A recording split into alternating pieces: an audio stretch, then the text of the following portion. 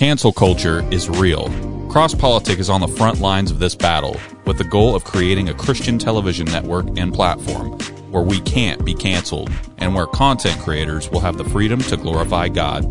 Our goal is to create a space for like-minded businesses to thrive on this platform and to reach an audience that will not only buy your products and services, but also support your business when the heat of cancel culture comes your way.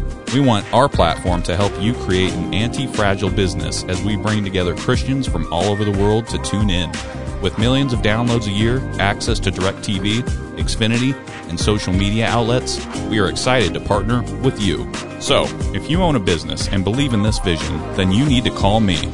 I'm Garrison Hardy, and I am the business development rep at CrossPolitic and the Fight Laugh Feast Network. We are looking for businesses, large or small, that not only have great products and services, but also understand that the cultural battle that is impacting the business climate here and now. I have a background in marketing, and I'd love to help you advertise your business on CrossPolitic.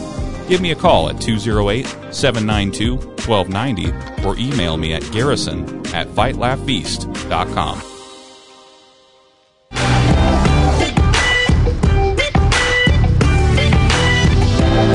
Lagavulin, you're going to need it for this show.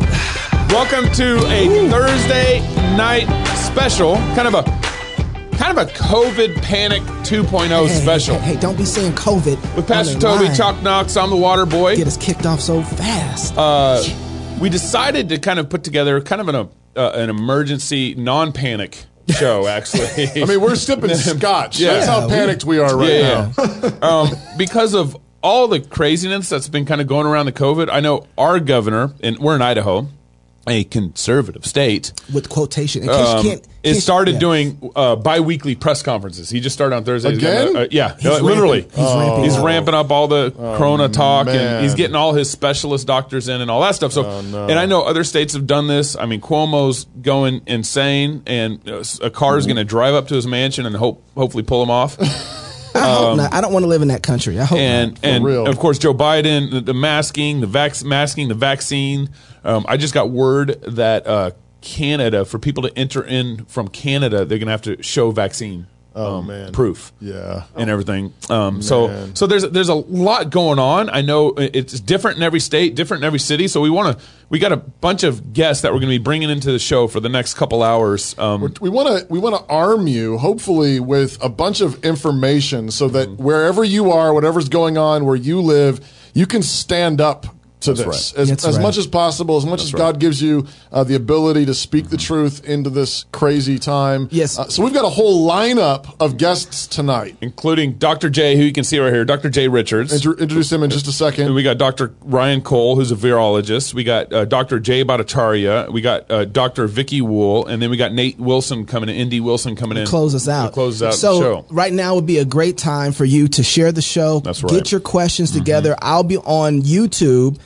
Looking through the questions. You'll do YouTube? You want me to do Facebook? Yeah, why don't you do Facebook? I'll do Facebook for change. So right now is a good time to say, hey, guys, let's get those questions together and see if we can stump Dr. J. That's right. And lastly, the reason why we're also doing this is because, COVID Panic 2.0. Yeah. The first crime scene is not as bad as the second crime scene. That's right. And so we're here. In the seventh crime scene. And the seventh. This isn't the second one, is it? No, it's like 3, 4, 5th. Yeah, and we can't thank our club members enough. We're able to do these kind of emergency shows because of you guys. So thank you very much. So with us right now, we got Dr. J Richards, Assistant Research Professor in School of Business and Economics at Catholic University of America and co-author of The Price of Panic, How the Tyranny of Experts Turned a Pandemic into a Catastrophe. Dr. J, thanks for being back on the show with us. It's great to be with you. So we talked with you, I think it was last year, about the price of the Panic 1.0. Right. It sure seems like we are on the verge of Panic 2.0 or 3.0. I don't know where we are at. Could you just recap for us what did we do the first time that was so awful, and answer, are we on the verge of doing it again?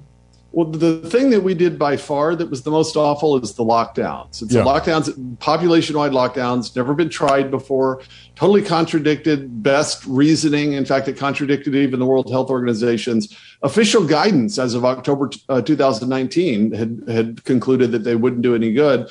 In the price of panic, we just looked at the statistics. We just look at the case curves in all the states and all the countries, map that with the lockdown dates. And then if they made a difference, you should expect a bend in those curves, those case curves, about 10 days after the lockdowns. And then we'd know, okay, the lockdowns had some effect. We thought they'd have some effect, but that the cost was so much greater than the benefit that they still didn't make sense. What we discovered is that the lockdowns, that is the government imposed lockdowns, make absolutely no discernible difference in the spread of this virus. The virus is just completely indifferent to the lockdowns. There is overwhelming data at this point. I mean, we had it, the book came out in October. We had to put it to bed, of course, in the middle of the summer. We already knew in May and June of 2020 that the lockdowns didn't work. We've got overwhelming evidence for this now. There's just no connection. And so lockdowns, they make people depressed. They destroy people's jobs. They cause people to get on drugs and commit suicide, unfortunately, far more than they do. Prevent screenings for other kinds of diseases, keep kids out of school. It's just a disaster all around.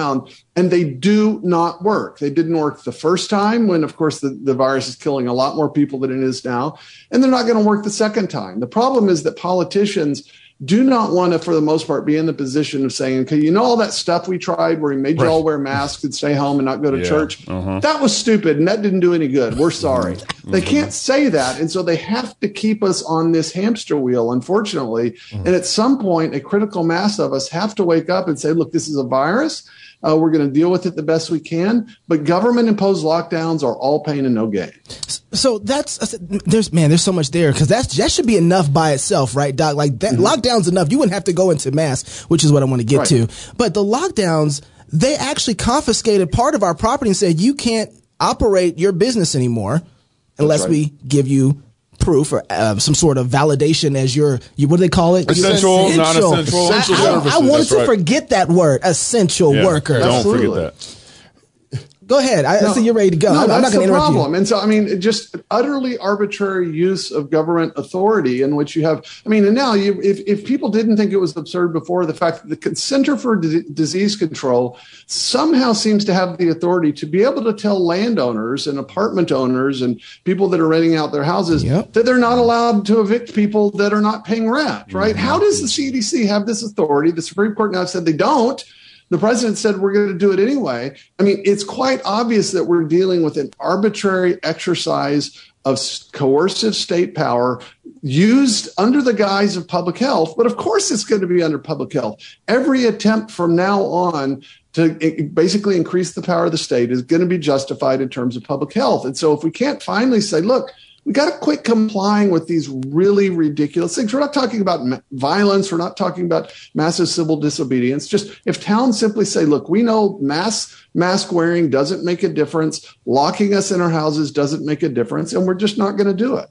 Doctor, the thing that scared me, and this is since we're on masks, when I started looking at the science on masks, because I hadn't paid much attention to it before, it seemed like it made sense. But when I start looking at that, all the randomized control testing that we have ever done on the efficacy of masks as it relates to influenza type viruses have never been effective. And yet, and we even saw Fauci and others come out. Our attorney general at the time said, people, for goodness sake, stop buying masks. They don't work for general public. Yeah. And yet we still were able to manipulate people to all wear masks. I know. That's what's so depressing about this. And we realized when we were working on the book, the World Health Organization, they did what's called a meta study. So it's an analysis of all the randomized controlled trials and other kind of less precise researches basically on the effects of lockdowns, basically not letting people go to school and mask wearing. And this is the World Health Organization 3 months before the pandemic started said there's no good evidence that these things work. And, now look, if you're going to wear a properly fitted, clean N95 mask and you're always going to do it and you're going to clean it out, that's going to probably reduce the likelihood some, but you can't do that. There aren't enough to go around. And most of what we're actually doing with these surgical masks and cloth masks, they just don't make any difference for something that's spread by aerosol. And they have trade-offs for a lot of people, especially for kids who have this kind of overweening desire on the part of public health officials and politicians to get us to comply and to make sure that there are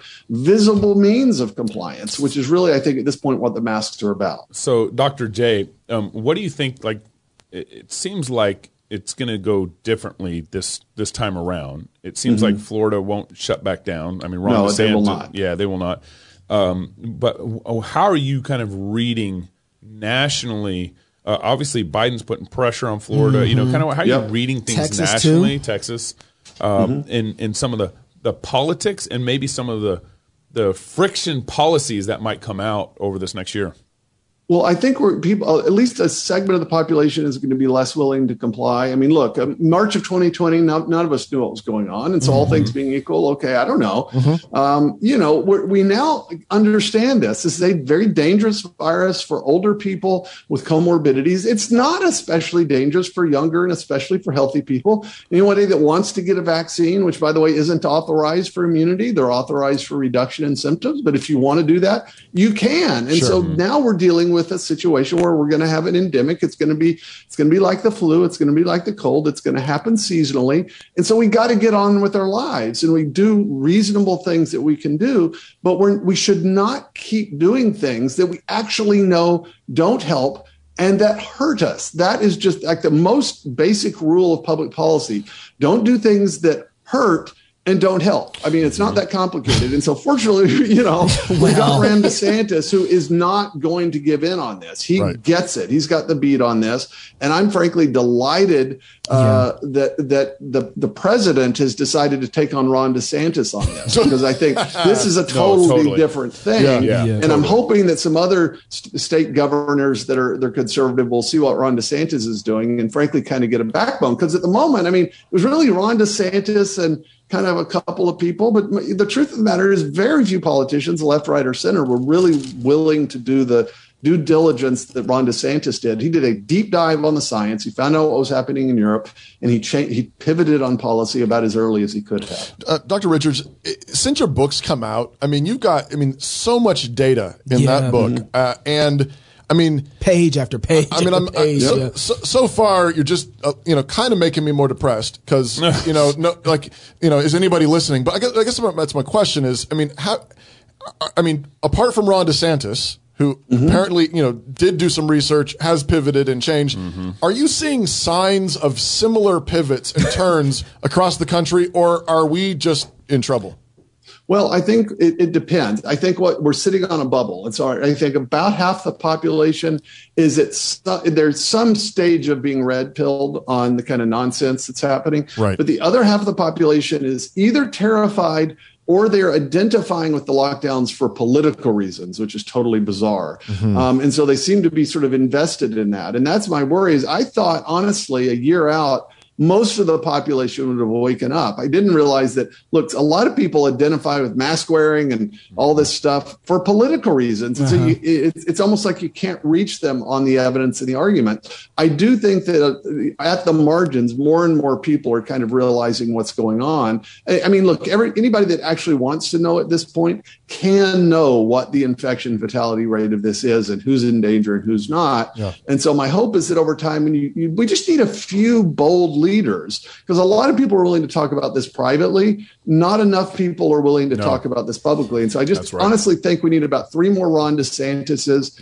and then some honest media and podcasts that are willing to sort of say, look, let's compare New York and New Jersey to Florida and see what's happening. Yeah, I just I would like to believe that would be enough to move people. But after I've seen people reject facts that are so simple, if I can learn them, if I can find these things out, I mean, I'm looking at other folks like, y'all much brighter than me. Why? So I guess in one sense, are you surprised that the panic has really crippled our ability to really grasp some of the basic information?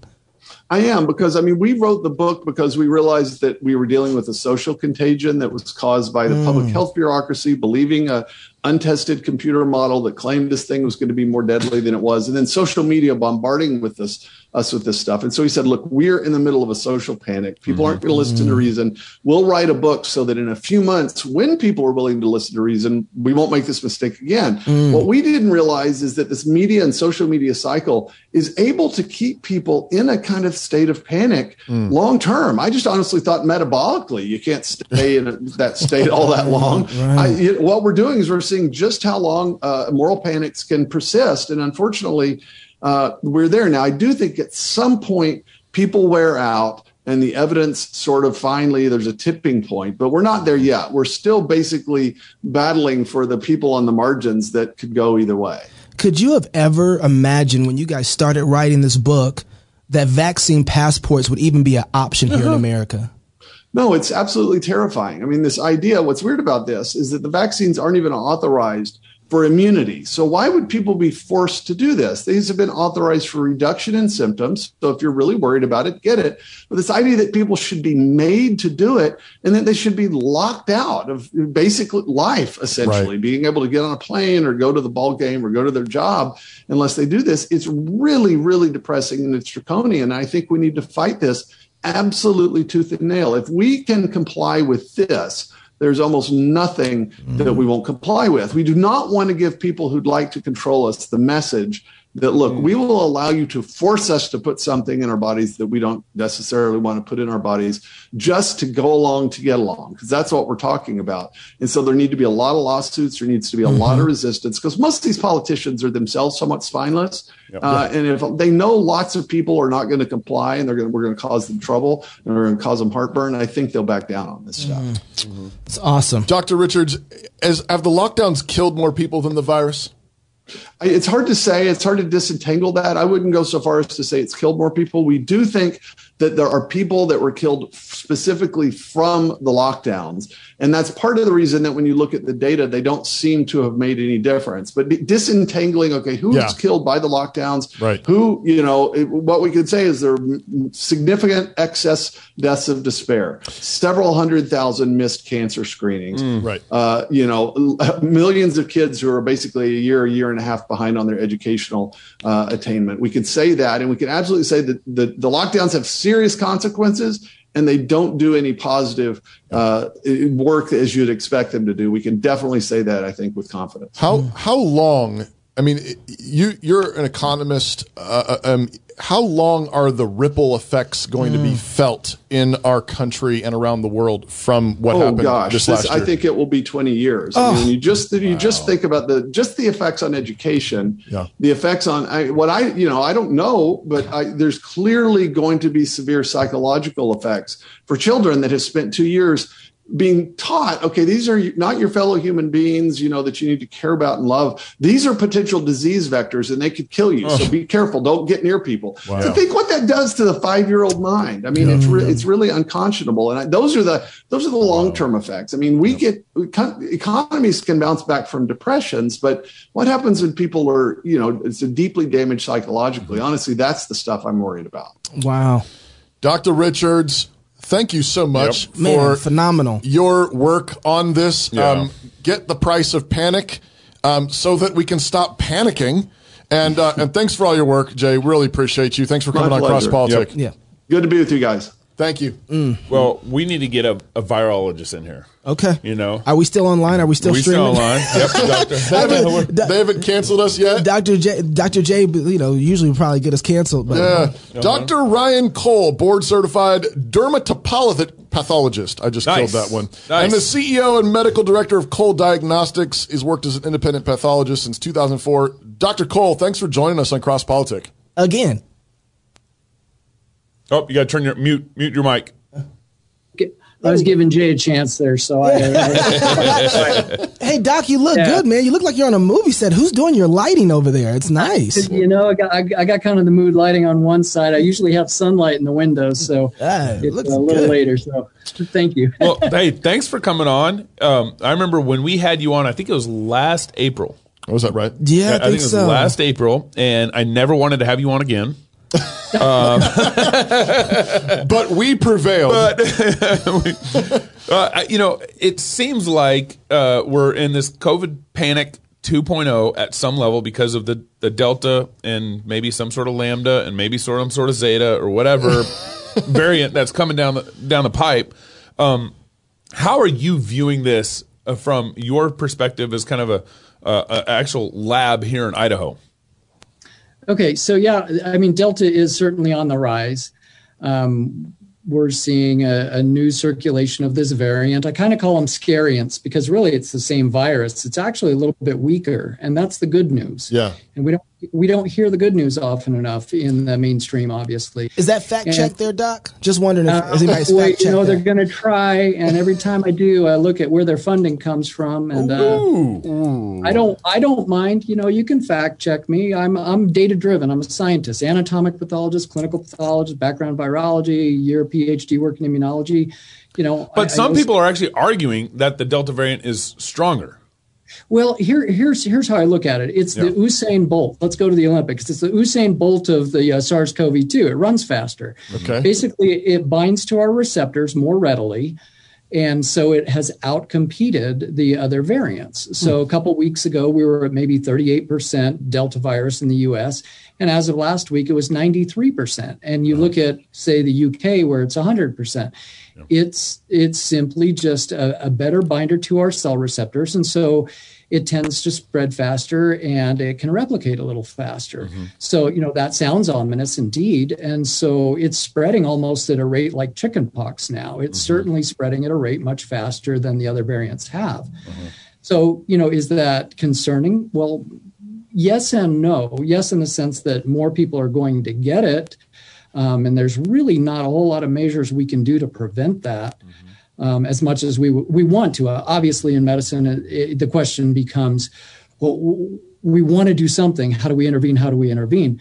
But at the same time, the good news is if you look at the amplitude of our previous infections, our March of last year, our summer, our big fall, winter bumps, Delta, because we have so many people naturally immune already, so many people who've had the virus, the amplitude each time we get a variant is going to be lower every time. Right. So that's what herd immunity is. Yeah, it's spreading. Yeah, are people still at risk? Of course, and we know who those individuals are.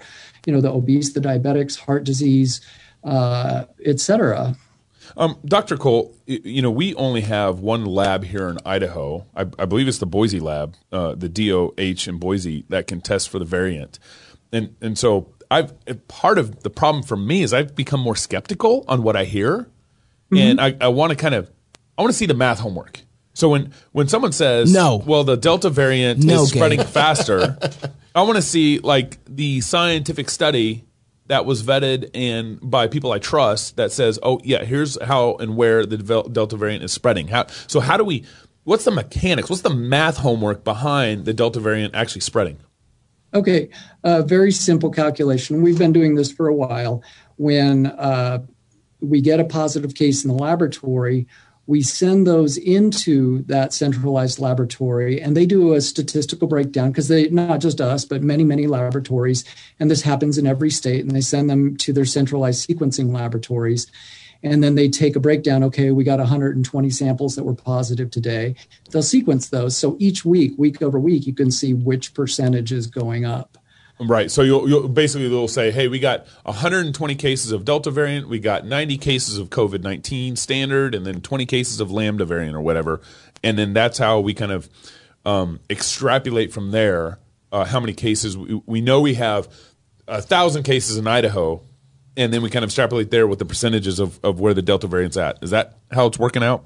Yeah, pretty much. So is it kind of like the Oxford, model? the Imperial College? The Imperial College model. This is hard data. This is hard data. This is not modeling. This is not projection. We got 100 today in the central lab. Of those 100, X percentage were this variant, that variant, that variant. So those are hard numbers. Imperial College was starting with guesses. Yeah, right. We're starting with hard numbers. Right. And they continue to do so, yes. So, Doc, here's a question I have. There's so much talk about the people who are unvaccinated and them being the spread of the Delta variant by far. Would you look at it from what you're seeing and seeing that the people that are unvaccinated are the reason for the spread or the cause of it or responsible even for Delta? I've even seen that. Very simple. Absolutely not. And here's how you prove it. You look at the nations that are almost 100% vaccinated. You look at the little island of Gibraltar, 99% vaccinated, 2,500% increase of COVID day over day right now. So wow. Who's spreading it? The vaccinated. Okay, you look at Iceland, where almost every adult is vaccinated. If you look at their graph right now, 7,000% increase, straight line rocketing up. Wow. You look at, or one other country I would say, look at Israel, for example. Right. Yep. Highly vaccinated. Yep. Yeah, highly vaccinated. In their ICUs right now, 78% of those in the ICU are double vaxxed. Yep. Their deaths last week in Israel, 25 deaths, thankfully not a big number, but 20 of those were double vaccinated. So you have to, you cannot listen right now. Unfortunately, we have very asymmetric reporting in the United States. Once the CDC started tracking, after about 10,000 breakthrough cases back in May, they said, we're just not going to track this anymore.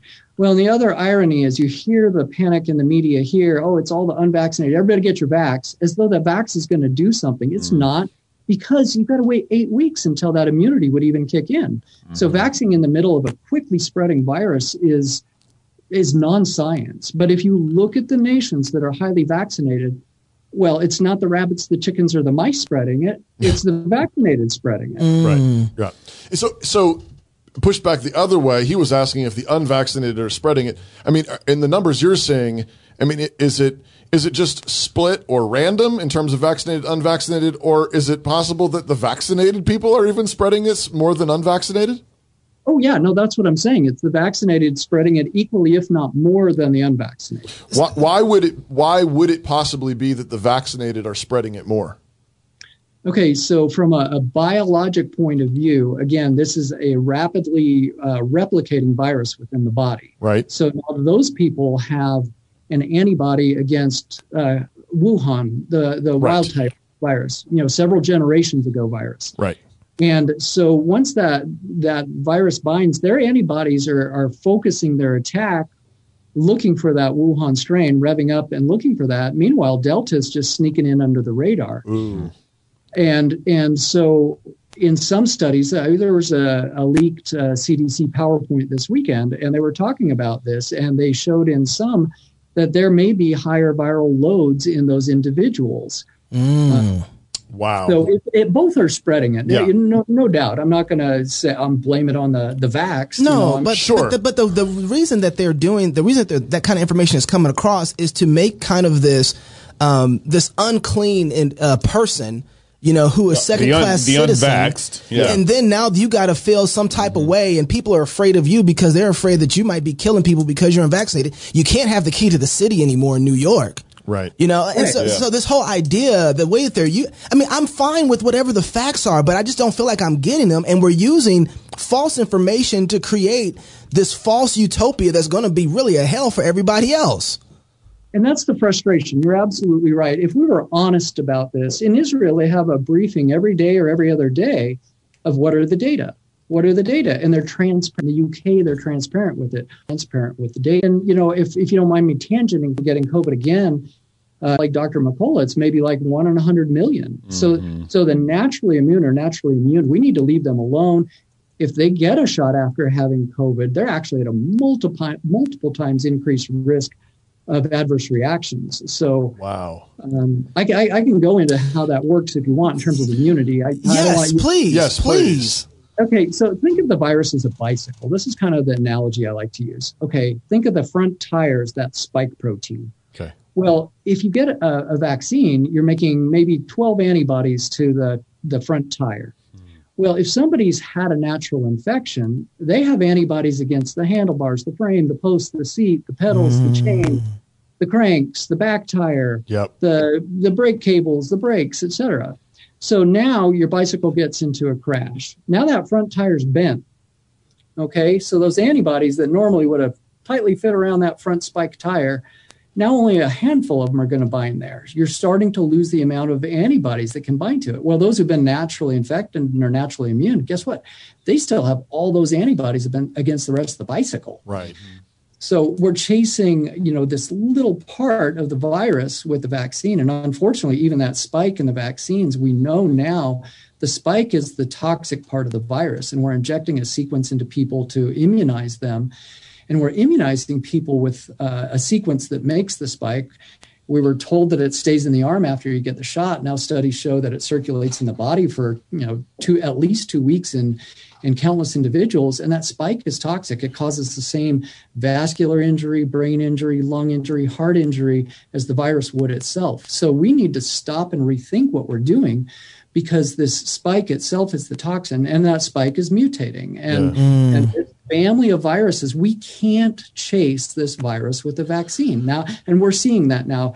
The efficacies that you see claimed, 90, 95% effective. Well, now Moderna and Pfizer are down in the 40%. If you even believe the way they calculate that. And J&J against Delta is down around 30%.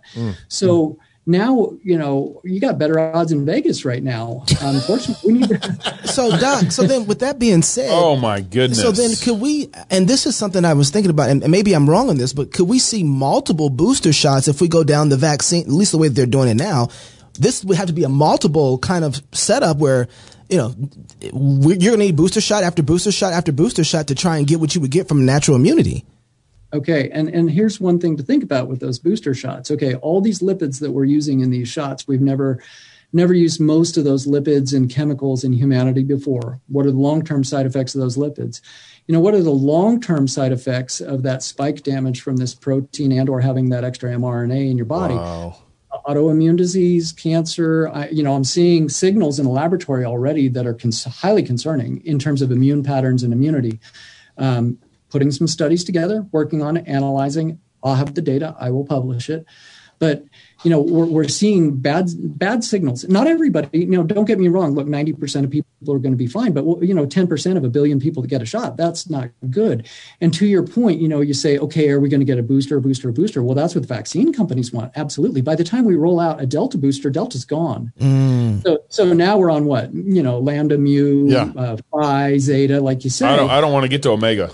or maybe we're onto the Cyrillic alphabet. But at that point, you got to think about it. So I think I learned this from you. I'll give you credit for it. It seems like we've just kind of like standard, understanding of viruses are out the door. In other words, as I understood it, as a virus mutates, it gets weaker, and as transmissibility increases, death rates go down. But those two principles to me seem like way out the door in all this. Right. Yeah, if you look at Delta is the India variant. We went from calling the variants from where they came to now we look at it and say, okay, what letter of the alphabet? That's fine. Right. Poor Greeks. If you look at the death rate from Delta in India, you heard in the news, oh, look at the numbers in India, they're horrific. But you didn't take into account in the media that there's 1.2 billion people there. Statistically, Delta was 1/7. To your point, you're absolutely right. It was 1/7 as deadly as what we experienced in the Western world. That's good news. So we should be celebrating that. Is it still a deadly virus? Sure. Should we be protecting the susceptible? Sure. Should we be doing the things? Should we, we should be testing and treating. Test early, treat right away. Ivermectin, hydroxychloroquine. There's a bunch of things, of course, that are going to cuss words. And we're off. And we're off the air. We just got canceled. Way to go, Dr. Cole. This is why I didn't want you coming on. I know. Early treatment works, darn it. Dr. Cole, so you're looking at the data, and as you said, you're a data person. You're just going to keep reporting the data. You're going to report it. You're going to report it. I want to think that there are a lot more scientists, medical doctors like yourself that are looking at the data and are going to report it and believe it. But then the CDC comes down and says, we're going to extend the moratorium on evictions. The CDC, of all places, has authority over landlords. Is commanding landlords that they can't evict people because there's a health crisis. And so I want to believe that there are lots more doctors like you out there. What are you seeing on the ground?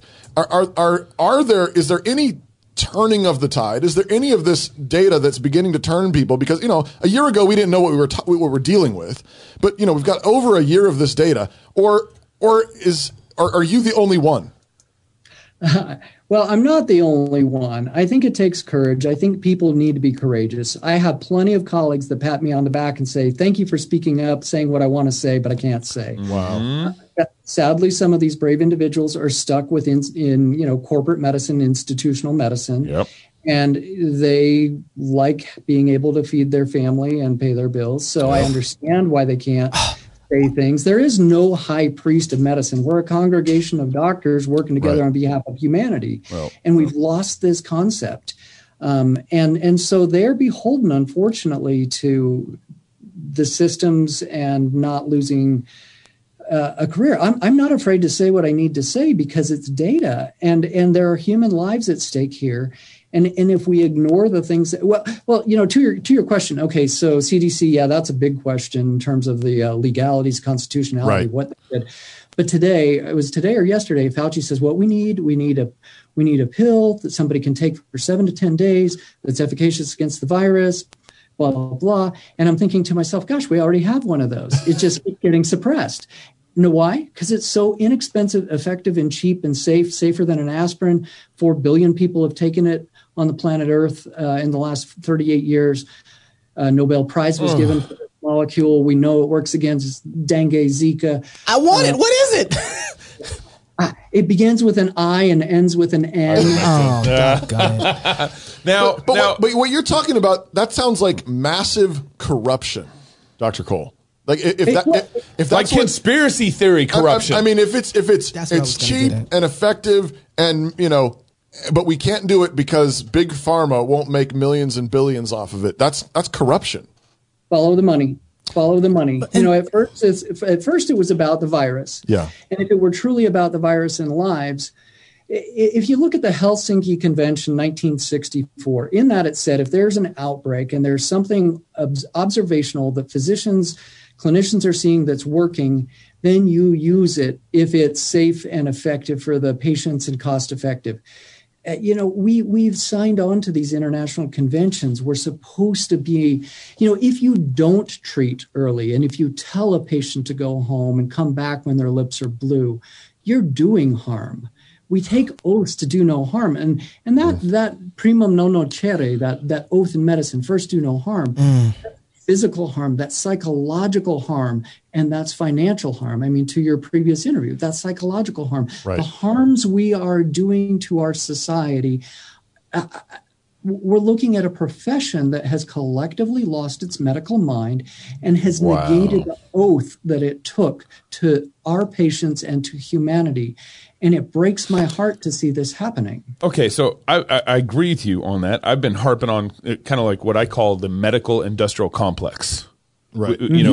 I was working on some press conferences here over the last year just for Idaho, and I couldn't tell you how many doctors or nurses I would track down and said, I would love to participate, but there's basically an embargo on us here in Idaho.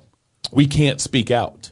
Right. And the only doctors I could get to speak out are doctors like you, Dr. Cole, Dr. Rod Story, Dr. Vicky Wool, who we'll have coming on later. They're all doctors who are independent. With independent medical. They made their own way. They made their own way. Yeah. And the medical industrial complex absolutely needs to go. And I think one of the things that bothered me so much last year was the PCR testing.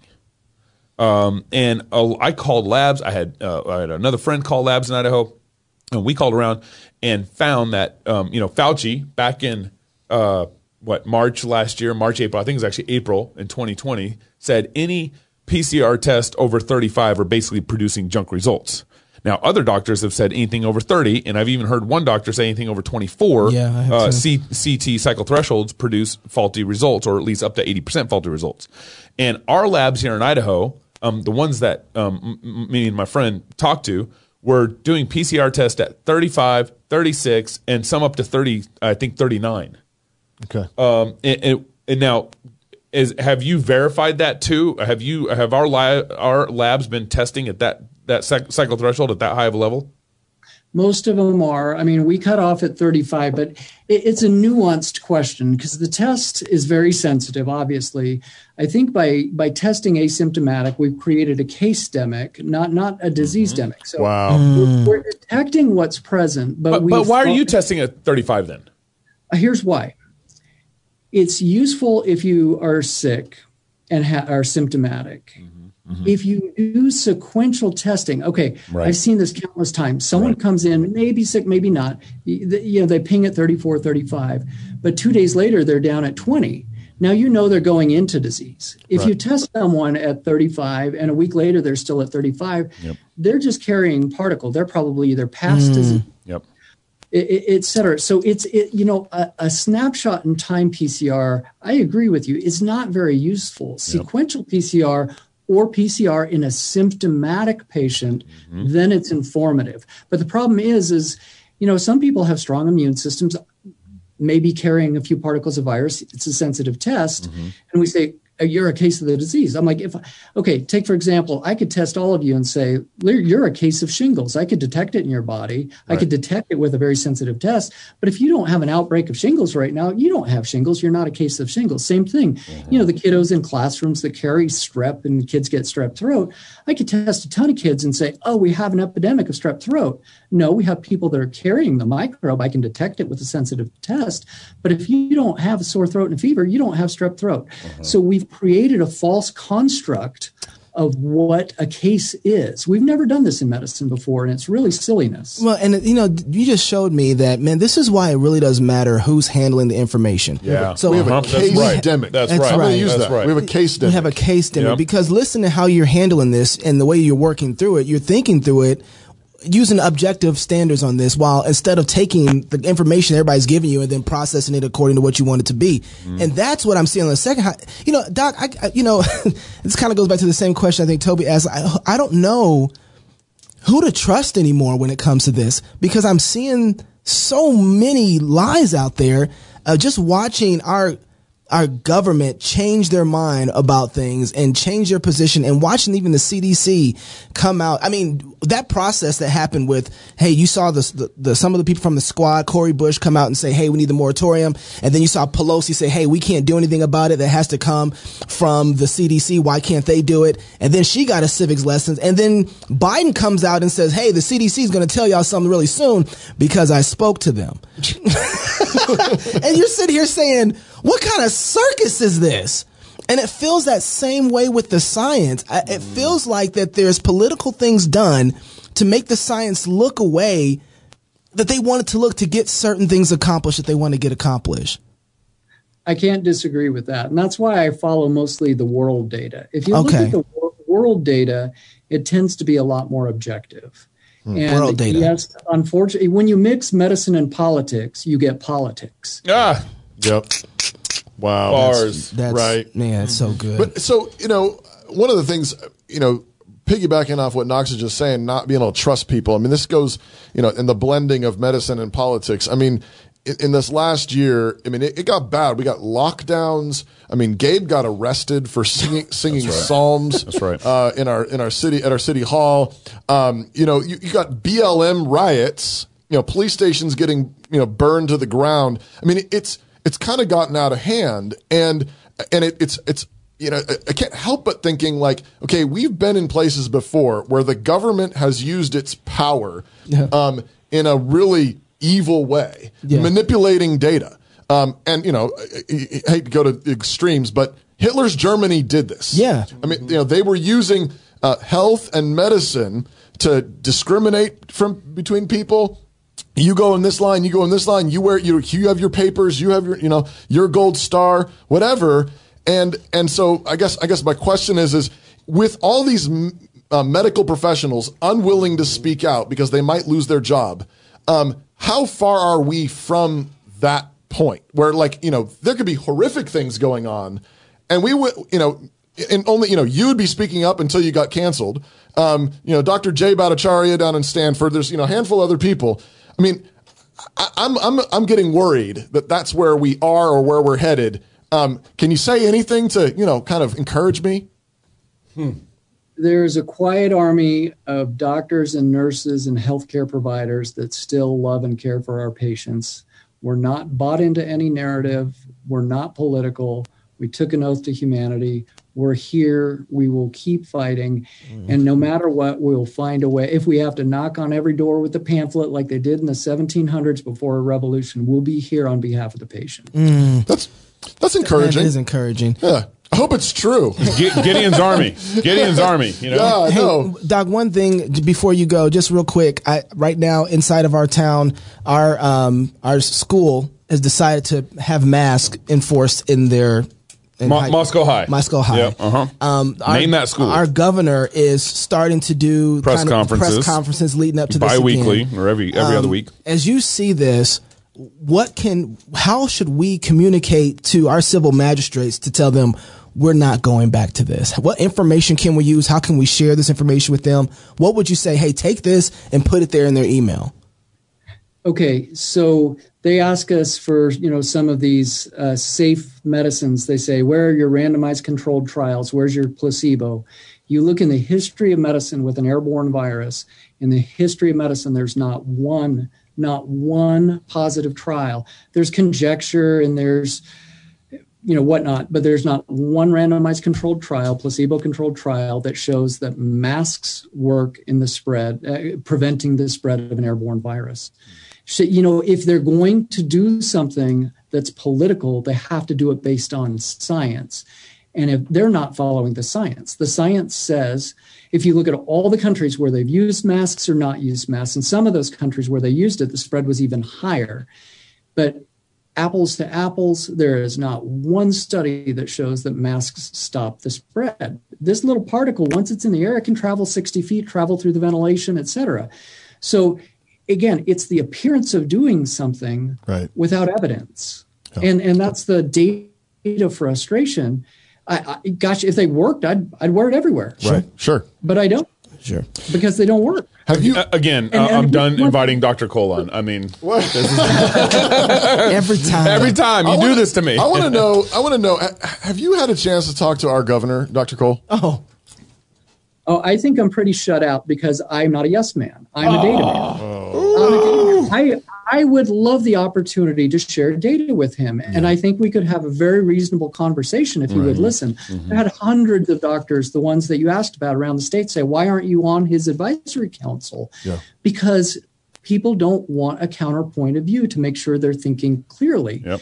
And am I, fallible? Sure. Am I a perfect human? No. Are there things I've learned that I've shifted my point of view? Yeah, that's real science. There's no such thing as the science. You have to be able to study, adapt, learn as you go. But, there are things that, are getting whispered into his ear over and over, and it's a mantra. He's not a doctor or a scientist, and I'm not faulting him that. Yeah, but I would fault the fact that if you have only yes men around you, you're only ever going to get the answer you want. And you're not going to be able to peek outside that box and go, wait a minute, we need to pivot and rethink this. Well, I would be honored to sit down and have a decent conversation. Yep. We need to make that happen. I know. I mean, the problem is just they aren't going to listen. I mean, we tried reasoning with our city council and they arrested me. You haven't gotten arrested yet, so it looks like you're doing all right. But we tried reasoning with them for months. Yeah. We brought up the fact that there was no legitimate randomized controlled study saying that masking worked. We brought up the fact that there's social distancing. There's not one scientific study that says social distancing works. You just said 60 feet. The park Yet I got a misdemeanor because I wasn't social distancing. Right. Hey, Doc, could you? I know you're busy. You got so much going on. So I'm so grateful for your time, especially stay up late and to have this conversation with us. But the best that you can do, could you, when you think about it, there's some crazy guys in Moscow, Idaho that would love just email here or there some of the new information you might be finding that we can help distribute. Because while you're doing the work, man, let us help you popularize it. Yeah. So how can we follow you? Do you have an email list you release? What's going on? I'm working on that. In fact, I've been so busy with so many interviews around the country and meetings with frontline doctors, et cetera, that I finally am hiring a personal assistant just to try to keep up. I'm 13,000 emails behind. I'm rarely on the socials. I'm doing some white papers for a couple of players associations for some major leagues that I can't mention yet, but they're out there. I'm doing some white papers for some top officials in foreign governments, et cetera. I'm busy. And then I still see 100 to 200 patients a day. So I want to be with that soldier in the army helping save, where I can. So I will get you more information because I have some big papers I'm writing this weekend. Well, the best we can help, we appreciate it. Yeah, keep us posted. Yep. And Dr. Ryan Cole, thank you so much for being on Cross Politics. Keep up the good work. Yes, sir. You were an encouragement. Thank you, sir. Thank you. Man. Well, we need to bring in Dr. Vicky Wool. Oh, we do? Yep, she's here with us. We're just trying to get canceled all the way through. We want to make sure. I'm just going to keep saying ivermectin. Ivermectin. Can you beep that out? Can you beep that out? I'm wondering. Seriously. Okay, so ivermectin. Guys, we're going to talk to Holy Dr. ivermectin. And we're still here. Listen, right now, if you haven't shared the show, now would be a good time to share the show. There's so much great information here. And if you have any questions, throw them in there. We might get to them. I'm looking right now on YouTube, and people are fighting back and forth, but no one's really coming up. There's big questions. Arguing on there. You know what I keep thinking about, though? I keep thinking about there was no reason for us to shut down our churches. There was no reason for churches to mandate masks inside of their service of worship. Yep. I look back at our old shows. I went back to March. Right. I think March 8th is when we kind of had our first show talking about this. We joked a little bit about it at the end of February, but March 8th is when we start taking it seriously. And I watched the progression go up. Yep. And it wasn't hard then to find out that what they were doing wasn't anything that was going to work. Right. Masks were not going to. We were hitting it so hard. That's right. Who has the authority to operate? It's amazing to me how it seems that we've forgotten the government is limited by the Constitution. So wait. Let's get Dr. Vicky in. We'll pick that up here with Nate when he gets in. But Dr. Vicky, she's online. Okay, good. Yeah, she's online. And why are we on the screen? That's not Dr. Vicky. Because she's audio. Yeah, but why are we on the screen? Because I don't know what I'm doing with Zoom. Just let it happen that way. Dr. Vicky Wool. Yes. Epidemiologist, runs Eagle Creek Family Medicine in Eagle, Idaho. She's on the board of directors for the Independent Doctors of Idaho, the IDID. Dr. Wool, thanks for joining us on Cross Politic. Well, hi there. Thanks for having me. I appreciate it. I'm going to eat some popcorn. Absolutely. It seems like it has been so hard to find any doctors that will actually speak up about this current pandemic. What did Dr. Cole call it? He called it a case-demic. Yep. He says we've created all these cases, and many of the cases are not real. Actually, people don't actually have the disease. Why? How have we gotten to this point, Dr. Wool? Well, Ryan was very optimistic, and I'm a little bit more blunt, I want to say. I actually lived a communistic takeover. I lived it for 10 years and saw what happened to the country. And so I'm more tuned to what's happening in our own country. And also because of the medical politics and general politics that I've been doing for the last 15 to 18 years.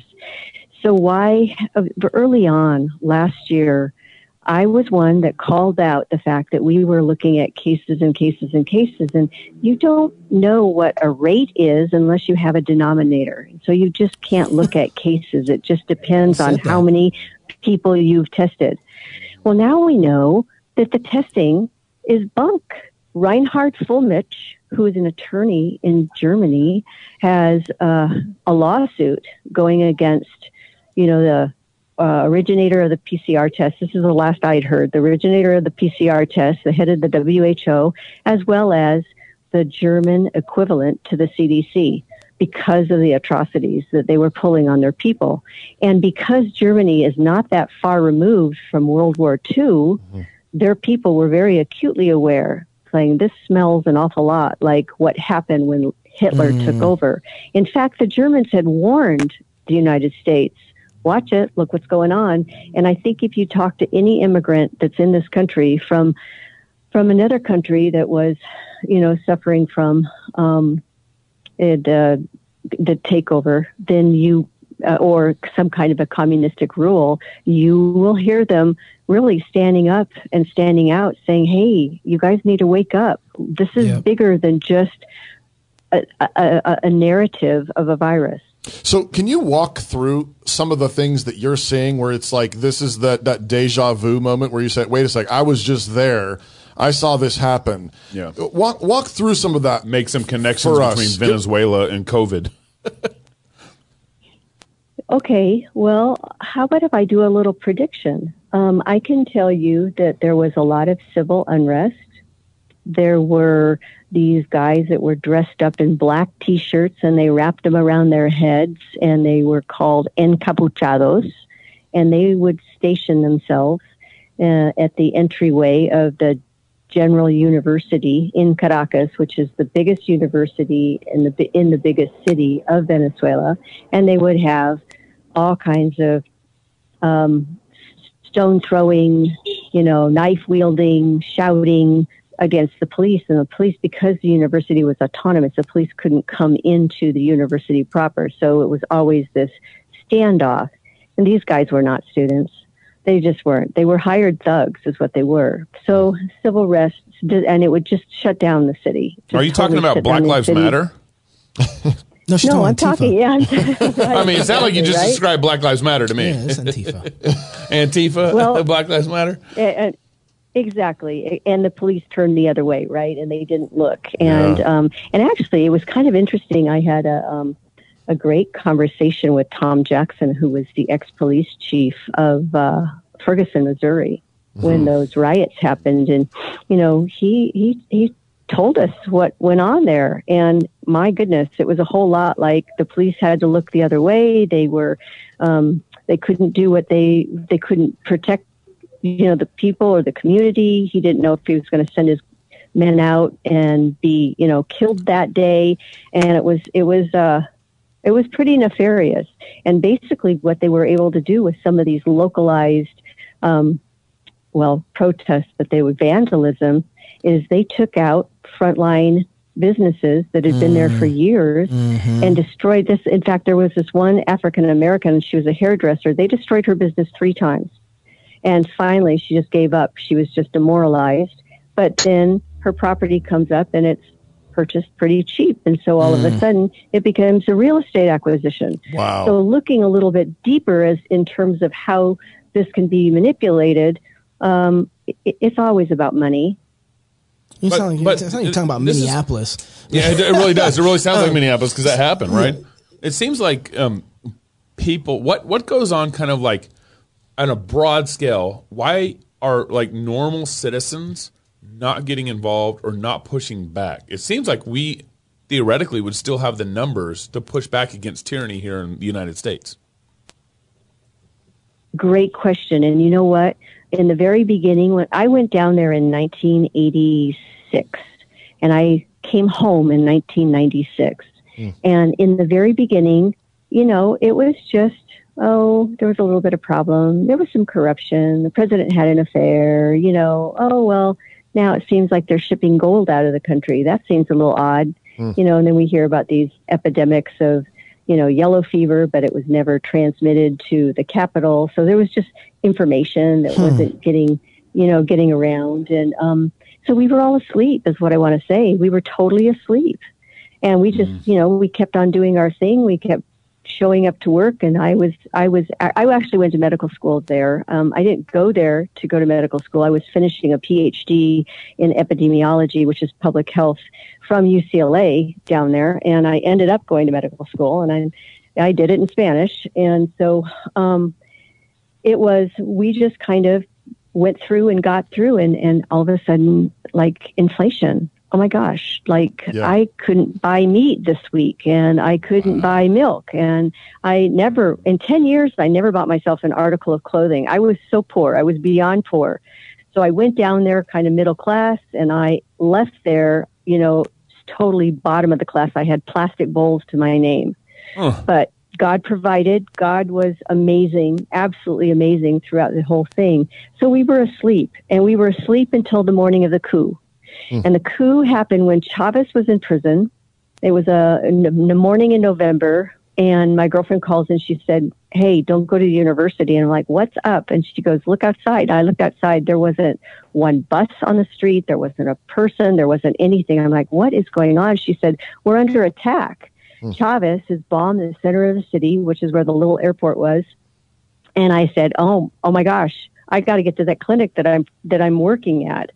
So I actually hitchhiked all the way to this clinic, which is a harrowing story in and of itself. And I worked day and night, and people came in. They had been looting. They had their, ankles and feet blown off with a shotgun. They took bullets to their back, but they were taking to the street because the people had become so impoverished. They were so dependent on the government. They thought the government owed them everything. The government was going to fix everything. And that's the same thing things happening here. Wow. We've got a workforce that's staying at home, getting government checks, sitting on their tails because they're getting a government check. And so you'll see these businesses, and they closed the businesses because of this COVID, right? 20% of all independent businesses closed. Yep, and down. Those are never going to open again. Mom and pop shops that have been around forever, they're never going to open again.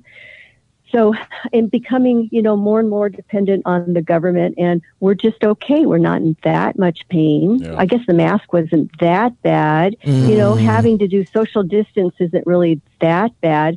But if you go and you look a little bit deeper, like I travel a lot, some of these airports now are really kind of like scary. They're like LAX is filthy. The bathroom was filthy. The whole ambiance changed. Even what they tell you overhead, the CDC has passed a law and, you have to do this or they'll pick you up and you could face prison time and fines. And, so depending on the airport, their spiel is just a little bit different, but it's very intimidating.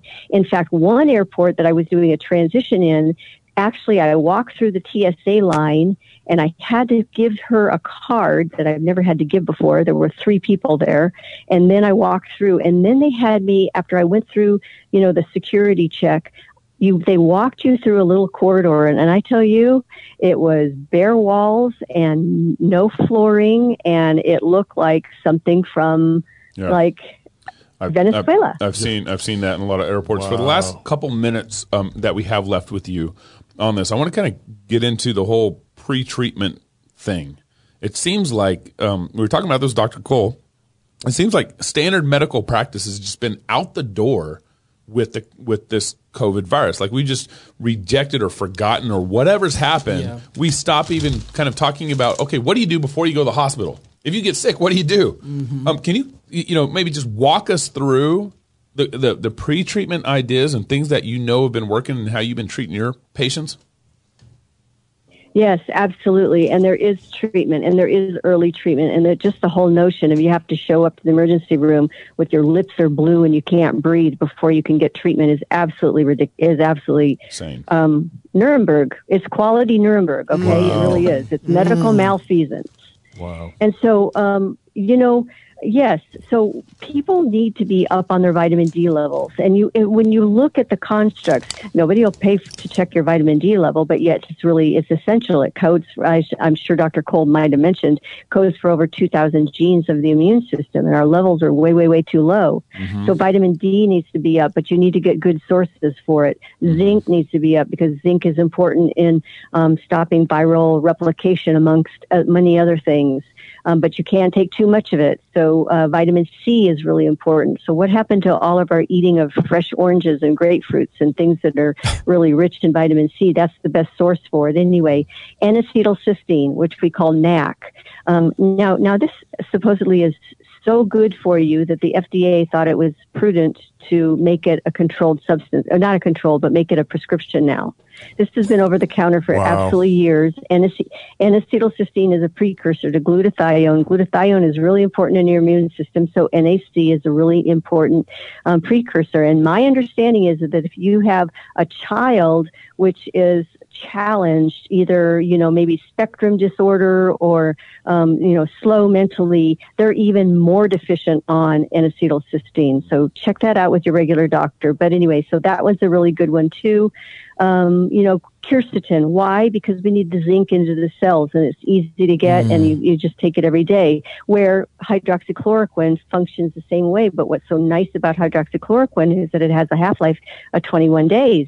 That means like 1 pill a month and you're good with, doing a lot of those preventative things. So when somebody does get sick, if, they've got, you want to treat it early because the phases of the disease are different. And early on, it's, your general kind of symptoms, but then you get the cytokine storm, you get all these inflammatory components that are in your own blood system and it's in your own lungs, and that's what causes a lot of the symptoms. It's the damage from the spike protein, and that's what you want to squash down. So yes, there is treatment. Yes, there's early treatment. There are doctors, you know about them. The frontline doctors have a site. Stella Manuel has a site. Ben Marble has a site called myfreedoctor.com. So there are a number of people that have, but you know what they're doing now? Geez, they're looking at, well, you can't really prescribe across state lines now, huh? So they're looking, it just doesn't make any sense. Why do we have to fight for our health? Why do we have to fight for our freedom? Yep. Why are there so many people? I mean, stand back and look at this. Why do we have to fight? If you look at all the votes that have gone on in even Idaho Senate and House of Representatives, look at their freedom index. They're voting our rights away, left and right. Yep, been watching that. And it seems like, and what's scary about that is that we want to socialize medicine so they can be in complete control of it. Right. Because that's going to go super well. So, wow. Let's give government more control. No. Wow. Appreciate you, Doc. Thank you so much for joining us on Cross Dr. Politics. Wool, Vicky epidemiologist. Vicky Wool. Wool from Eagle Creek Family Medicine. Thanks for joining us on Cross Politics. Thanks for getting the truth out there. Appreciate you. Thank you so much for having me. Well, fresh off of vacation. Or he's not. Or he's not. Or he's not. Or exhausted and wanting to go to bed. Dr. J. Bhattacharya, epidemiologist, professor of medicine and economics at Stanford University. You just saw him already this last week on our Sunday special, but we didn't get enough, and he was kind enough. He came back. To come back. Dr. J, welcome back to Cross Politics. Like, what did I do this for? It's nice to be back, fellas. Yeah, thank you. Thank you. So, Dr. J, what right does the CDC have to create a moratorium on evictions? It wasn't in the Constitution that I read. It seems like they really have overstepped their bounds, but that's, I have to say, not the first mistake they made in this pandemic. Right. Now, Doc, this is funny because the last time we talked, you told me, now I remember this because I went back to listen to the show. It was just last week. It was just last week. You told me that we had some good people at the CDC, and I'm just waiting for those good people to start throwing a fit. But little Queen Miss whatever I want to be, also known as Dr. Walensky, who thinks now that she can just legislate law. This isn't making me feel like at all we have good people over there at the CDC. I like that particular decision absolutely reeks of a political decision. It doesn't seem like a decision that the CDC would normally make given a Supreme Court ruling in opposition to it. So, the problem is, like, the CDC is an actually very important organization. It's supposed to serve the public health. So when it becomes politicized, like I think it apparently has, it undermines the ability for it to do the good things that I know it's capable of doing. So I think I just read an article this afternoon from the BBC. If it's a legitimate news organization, that's to be determined still. Yeah. But they basically, it seems like they found in the UK, although we kind of already knew this in our data, that under 18 years old, this is just a nothing burger, virus for them. But yet our own school, our own public high school here in Idaho, Moscow High School, they're requiring at least in the first 3 weeks, they're requiring all the students to mask up again. I feel like we've lost our mind in all this. What is going on? I mean, the CDC's own estimates for mortality from this disease or survival from this disease for children under 18 is 99.995. And I actually think that is an underestimate of the survival. Wow! Because for healthy children, it's much, it's actually higher than that. It's like 99. I'm going to run out of nines.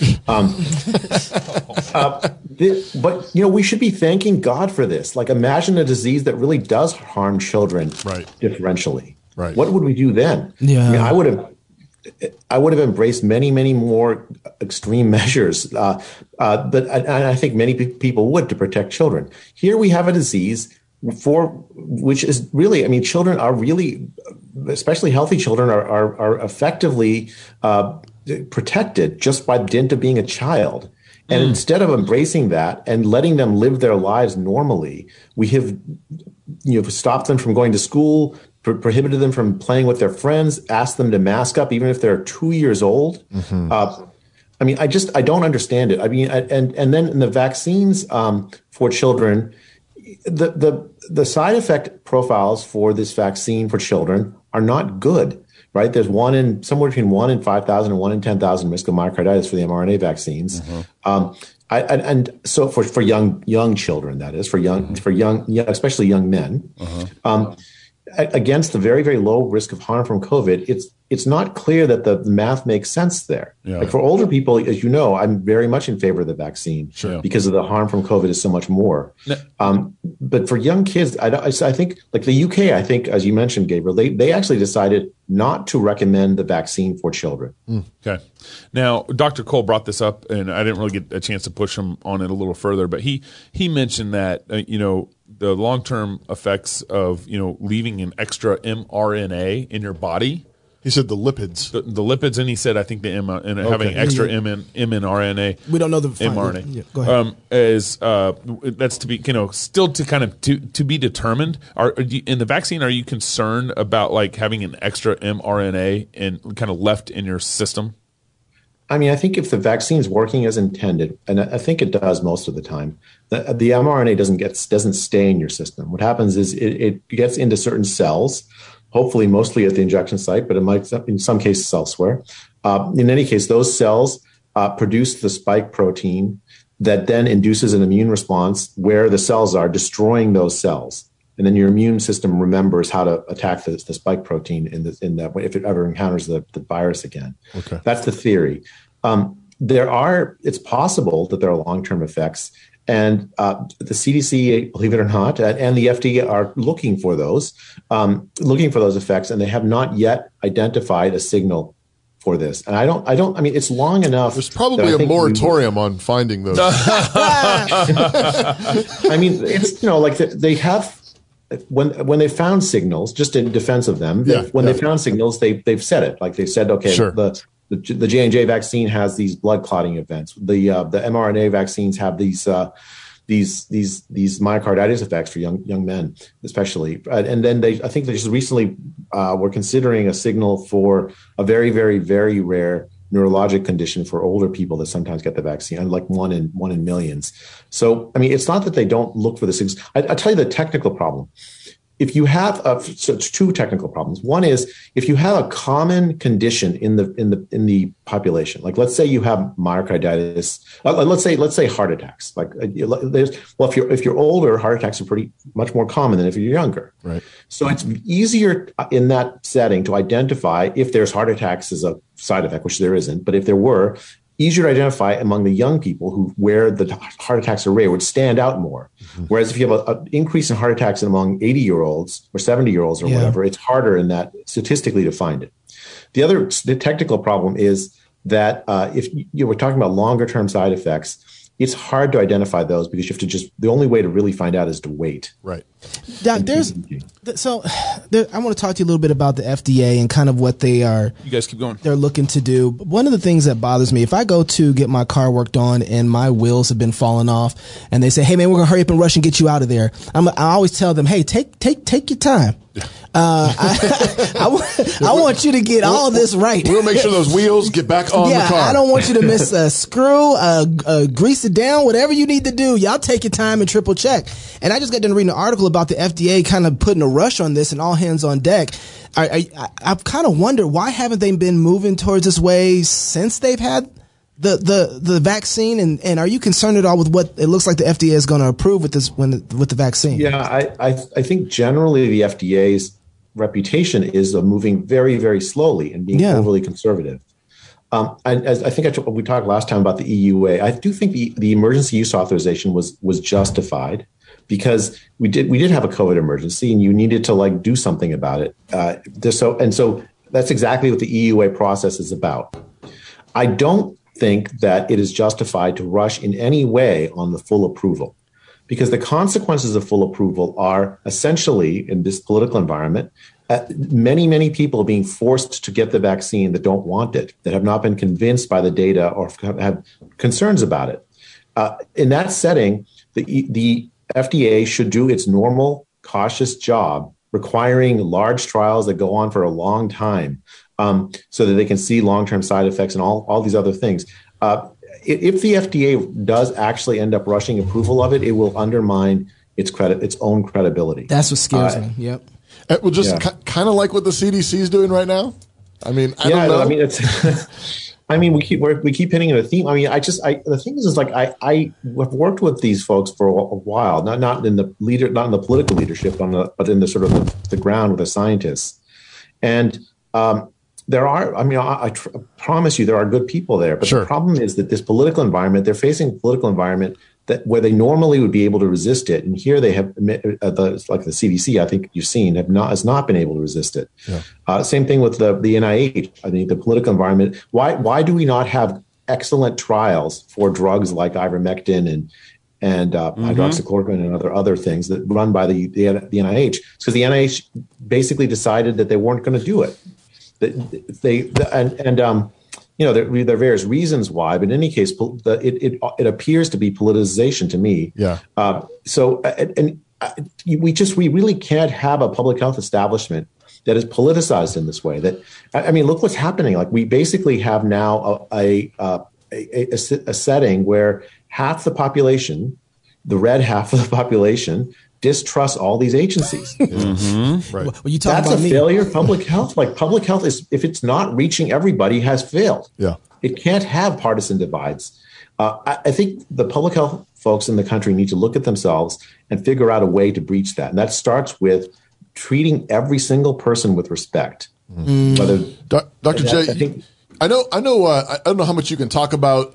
I know you're involved in some cases, testifying, giving testimony, this kind of stuff. And I don't want to out you or whatever. But nevertheless, I'm just curious. Like, what are you seeing on the ground there? And are we making any progress? I mean, as a legal progress is kind of what you're getting at. Yeah, legal progress, but even also just like, I mean, is anybody stopping and saying, "Oh, wait, what's the data again?" Oh, like, I mean, is anybody changing their minds, or are we completely just everybody just set in their ways? I mean, so first of all, as far as like outing me, one of the most proud things the thing I'm most proud of during this epidemic has been, I've been doing lots and lots of pro bono legal expert witness work to basically defend regular people, right, and kids in this. So like, it last year, what I observed was that it was very difficult to convince judges about what the Constitution means, what the science says. I just saw. Oh my gosh, this is a bummer. Sorry, I mean, they were just scared. I think they were scared of COVID. They were. I mean, I don't know what it was, but they didn't want to be that person who said, no, you're violated the constitutional rights of this church that's been fined $3 million because they held a service. Held a bunch of services. I mean, I think that's what I was seeing last year. This year, though, things have started to open up a little bit. And some of the cases are actually we're starting to win. Okay. Like 3 of the cases that I worked with reached the Supreme Court on the churches. So one, for instance, there was a group that held a private Bible study in Santa Clara County. And the Santa Clara County said, you can't hold a private Bible study in your house. Yeah.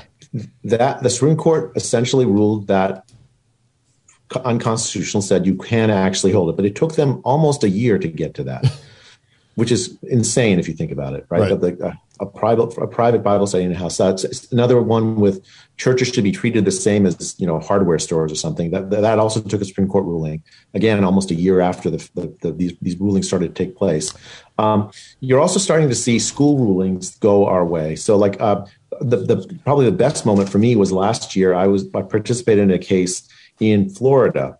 The Florida governor and the Department of Education there decided that all kids were going to meet in person school all of last year. Yeah, they made that decision about a year ago, and were immediately sued by the Florida Department of basically the Florida teachers unions. And so I worked on that case. We lost in the trial court, but then in the appeals court won. And as a result, the children of Florida were able to be in person all year long. I wish that were the case in California. So I think there's been some movement finally on these laws. An emergency that goes on this long where somehow you decide that the regular laws of the nation, the Constitution, no longer apply, that means we're not actually a republic anymore. I mean, you actually do need these kinds of checks and balances, and I've been very proud to be able to participate in some of those cases. Yeah. Dr. J, what kind of economy do we create when we force people to be vaccinated like New York is doing? Is that going to go well for them? It's a segregated economy. So what the Biden administration is trying to do is it's trying to make vaccination into this partisan political issue and say, oh, look, red America isn't vaccinated. They're irresponsible. White and blue America is vaccinated. Right. But the problem is, like, it's not so simple. The working class, many people who were working throughout the epidemic, outdoors, outside, getting exposed to the virus, many of them already had the disease and are effectively immune by natural immunity. Right. So they completely reasonably say, well, why do I really need this vaccine? Like, I'm not going to benefit a ton from it. I already have the protection against the disease. Yeah. I mean, and you know, like I said, I don't think the CDC has done a very good job sort of building trust around this. And the vaccine mandates, they just make them distrust it even more. And so when you say, look, you can't go to the store, you can't go to a ball game, you can't go to a concert, you can't fly, you can't Bible study in your home, normal life. You're telling the working class people who actually bore the burden of the epidemic by working, even though they were older, even though they faced a high risk of disease, you're telling them, no, we're going to screw you over a second time.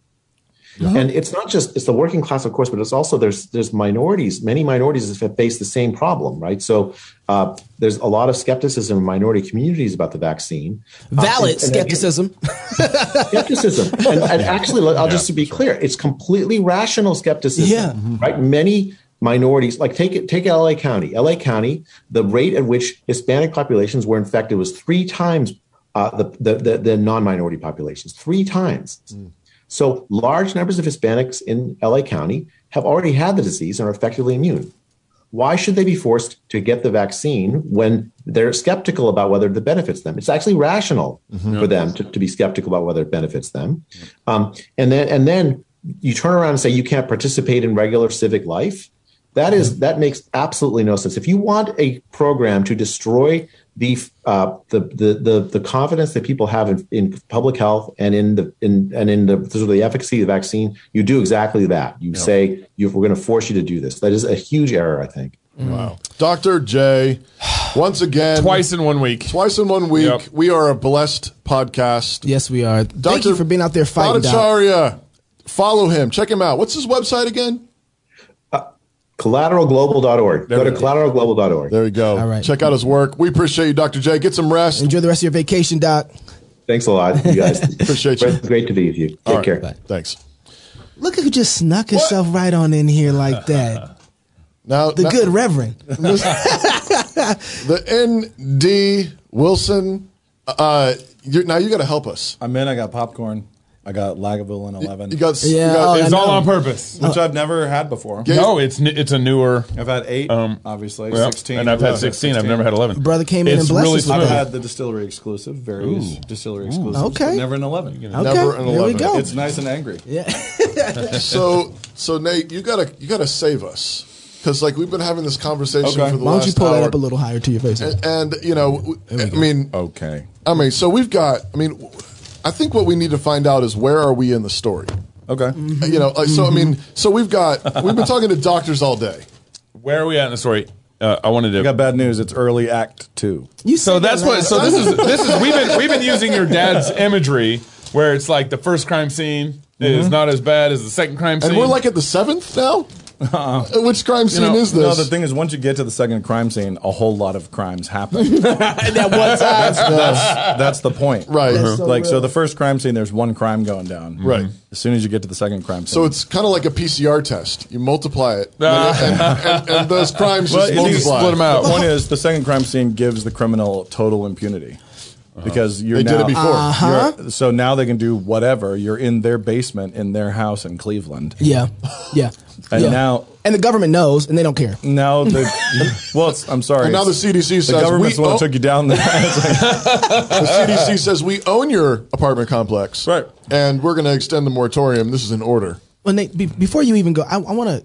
So for me, watching this from the beginning, I went back today, I said this before, and started watching our shows from 2020, the beginning in March, and start going March through that. 8th was the first show we did on this and stuff. I just started going through the conversation we were having, and it just ramped up to, you know what, if this keeps going, they'll be able to take our property, tell us we can't...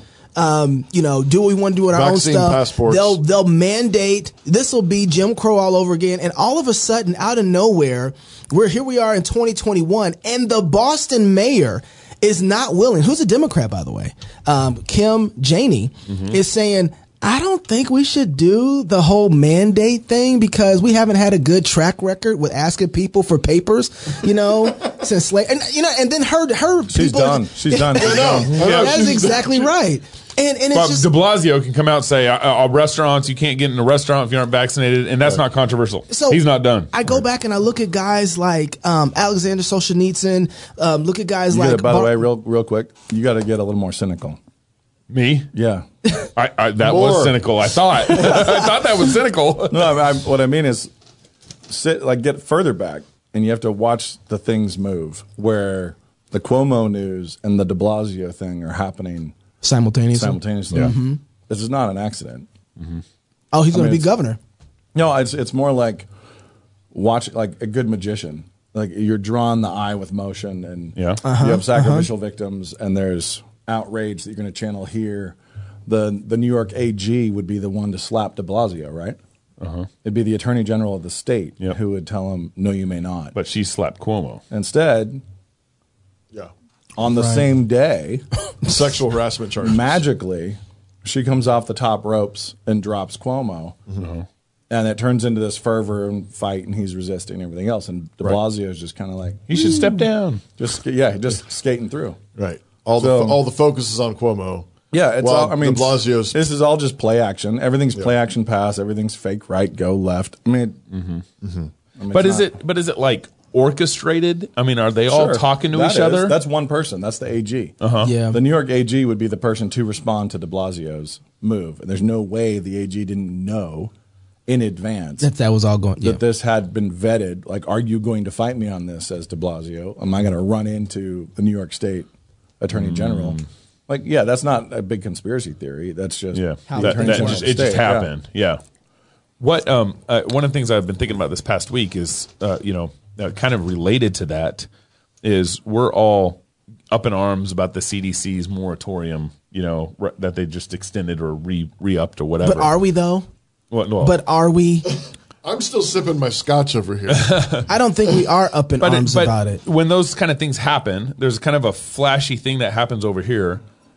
It's almost like they're doing that because there was a bigger play happening down here. And so when, right now we're talking about COVID, potential some sort of COVID 2.0, Moscow, Delta Lambda, Beta. Yeah. Plus. Everybody goes with plus. I've actually seen Delta Plus get referred to. Yep. Like Apple Plus and Disney Plus. Delta Plus. Plus. I heard that, We're big on pluses. In other news, Cuomo ordered all his witnesses to go into old fogey homes. That was a Babylon Bee thing. Because there was a lot of open space. Bars. But like with this new Delta talk going on, I feel like it's a distraction. Yeah, it has nothing to do with anything. But what's the real play? It's the next play action. There's the whole point is it's the next play. They're running the ball. They just keep progressing further down. That's all you're saying. Yeah. Here we go. Where are you going? The thing is, if you sold the farm in March, it's still sold. It doesn't matter. They can just do whatever. So that's not what bothers me, though. So I agree with you with that. Like, that's absolutely right. My problem is not that that's the play that's being run. It's that, like I was saying earlier, Alexander Solzhenitsyn, Bonhoeffer, they couldn't get people to wake up to see what was coming and what is happening where they were at. And here we are kind of in this same era again. Yep. And we just got done. I keep saying this. I'm almost tired of hearing myself say it. We just got done coming from this 60 years ago, and everybody's jumping and screaming right back to segregation again. And no one vaccine unvaxxed. No, hold on a second. It's even more overt than that. Because what de Blasio just did in the most Jewish city in America is create ghettos. And he, like the traditional Warsaw ghetto is what he just did. You better preach. And that's the fact that that's and black markets is what, right. Yeah, no, it's prohibition and ghettos all at once. So, do you think the Orthodox communities are going to be complying? No. No. They weren't complying with the first shutdown. Remember that video that guy, the cops came into the Jewish house. Yeah. But what is he doing? He's trying to cut them off economically, and every neighborhood and every group, every population center he has in the city is being cut off economically from the rest of the city, and that's a ghetto. Yeah. But it's not just slang ghetto. Like this is we're in the ghetto. We mean like we officially put up barbed wire, and you're not allowed to leave this area. And it ends up with both ways in some ways, because you end up with this distrust going both directions. Yeah, well, or do you mean just the whole city? What I mean, the abuse only goes one direction. So you'll have black neighborhoods that only function inside that black neighborhood. Black economies again. By law. Yep. They are not allowed. You'll have Jewish neighborhoods that are only allowed by law to function inside their own neighborhood.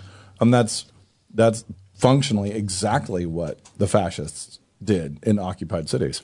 So we got this. The way you do it. What is the macro? There's definitely some macro things going on here. Like Ron DeSantis came out today just swinging. Which is fantastic. Ron's on the campaign trail. Yeah, no, he totally is. He totally is.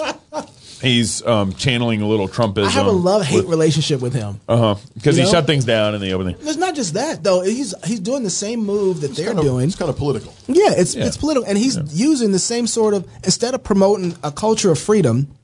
He's trying to say, no, you can't. Businesses can't tell their people to wear masks. So he has. But at the same time, I see him doing stuff like, "No, Mr. President, I'm not going to get out of your way. I'm going to protect my people." And I see this lovely picture of interposition that I'm like, "Yes, I love that." But could you not force businesses to do one thing or the other, but just let them decide on themselves what they want to do? So DeSantis he at least has the credibility to have said, "We tried that. And it didn't work. It didn't work." Now. Like, okay, that's better than most people. I still don't like it.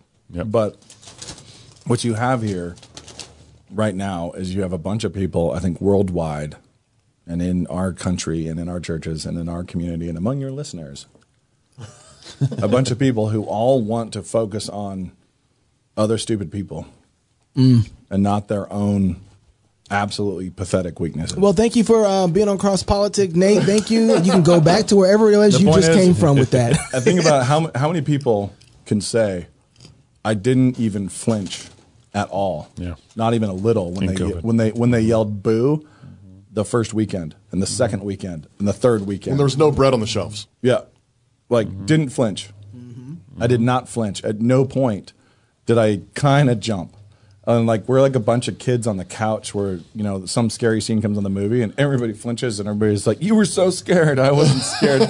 You're a moron. And someone's like, "Turn it off." And scaredy cat. And it's like, you were scared too. You jumped. Yeah. Billy, you jumped. And so I look around at conservatives, so-called. I look around at all the people who want to be. I mean, DeSantis jumped. He shut 100%. Down for him. He jumped. So if I want everybody to just straight up own it, own your flinch, own your jump, own that vacation you canceled on your kids, own that decision not to have that dinner with family, own your bailing on worship that one Sunday, you little putz. It's like wow. It's like you better own it because you have the same little flinch that everybody else had. It just that now you're proud of yourself because you're tired of it. Yeah, which frequently can just come out of laziness. It's like it's not.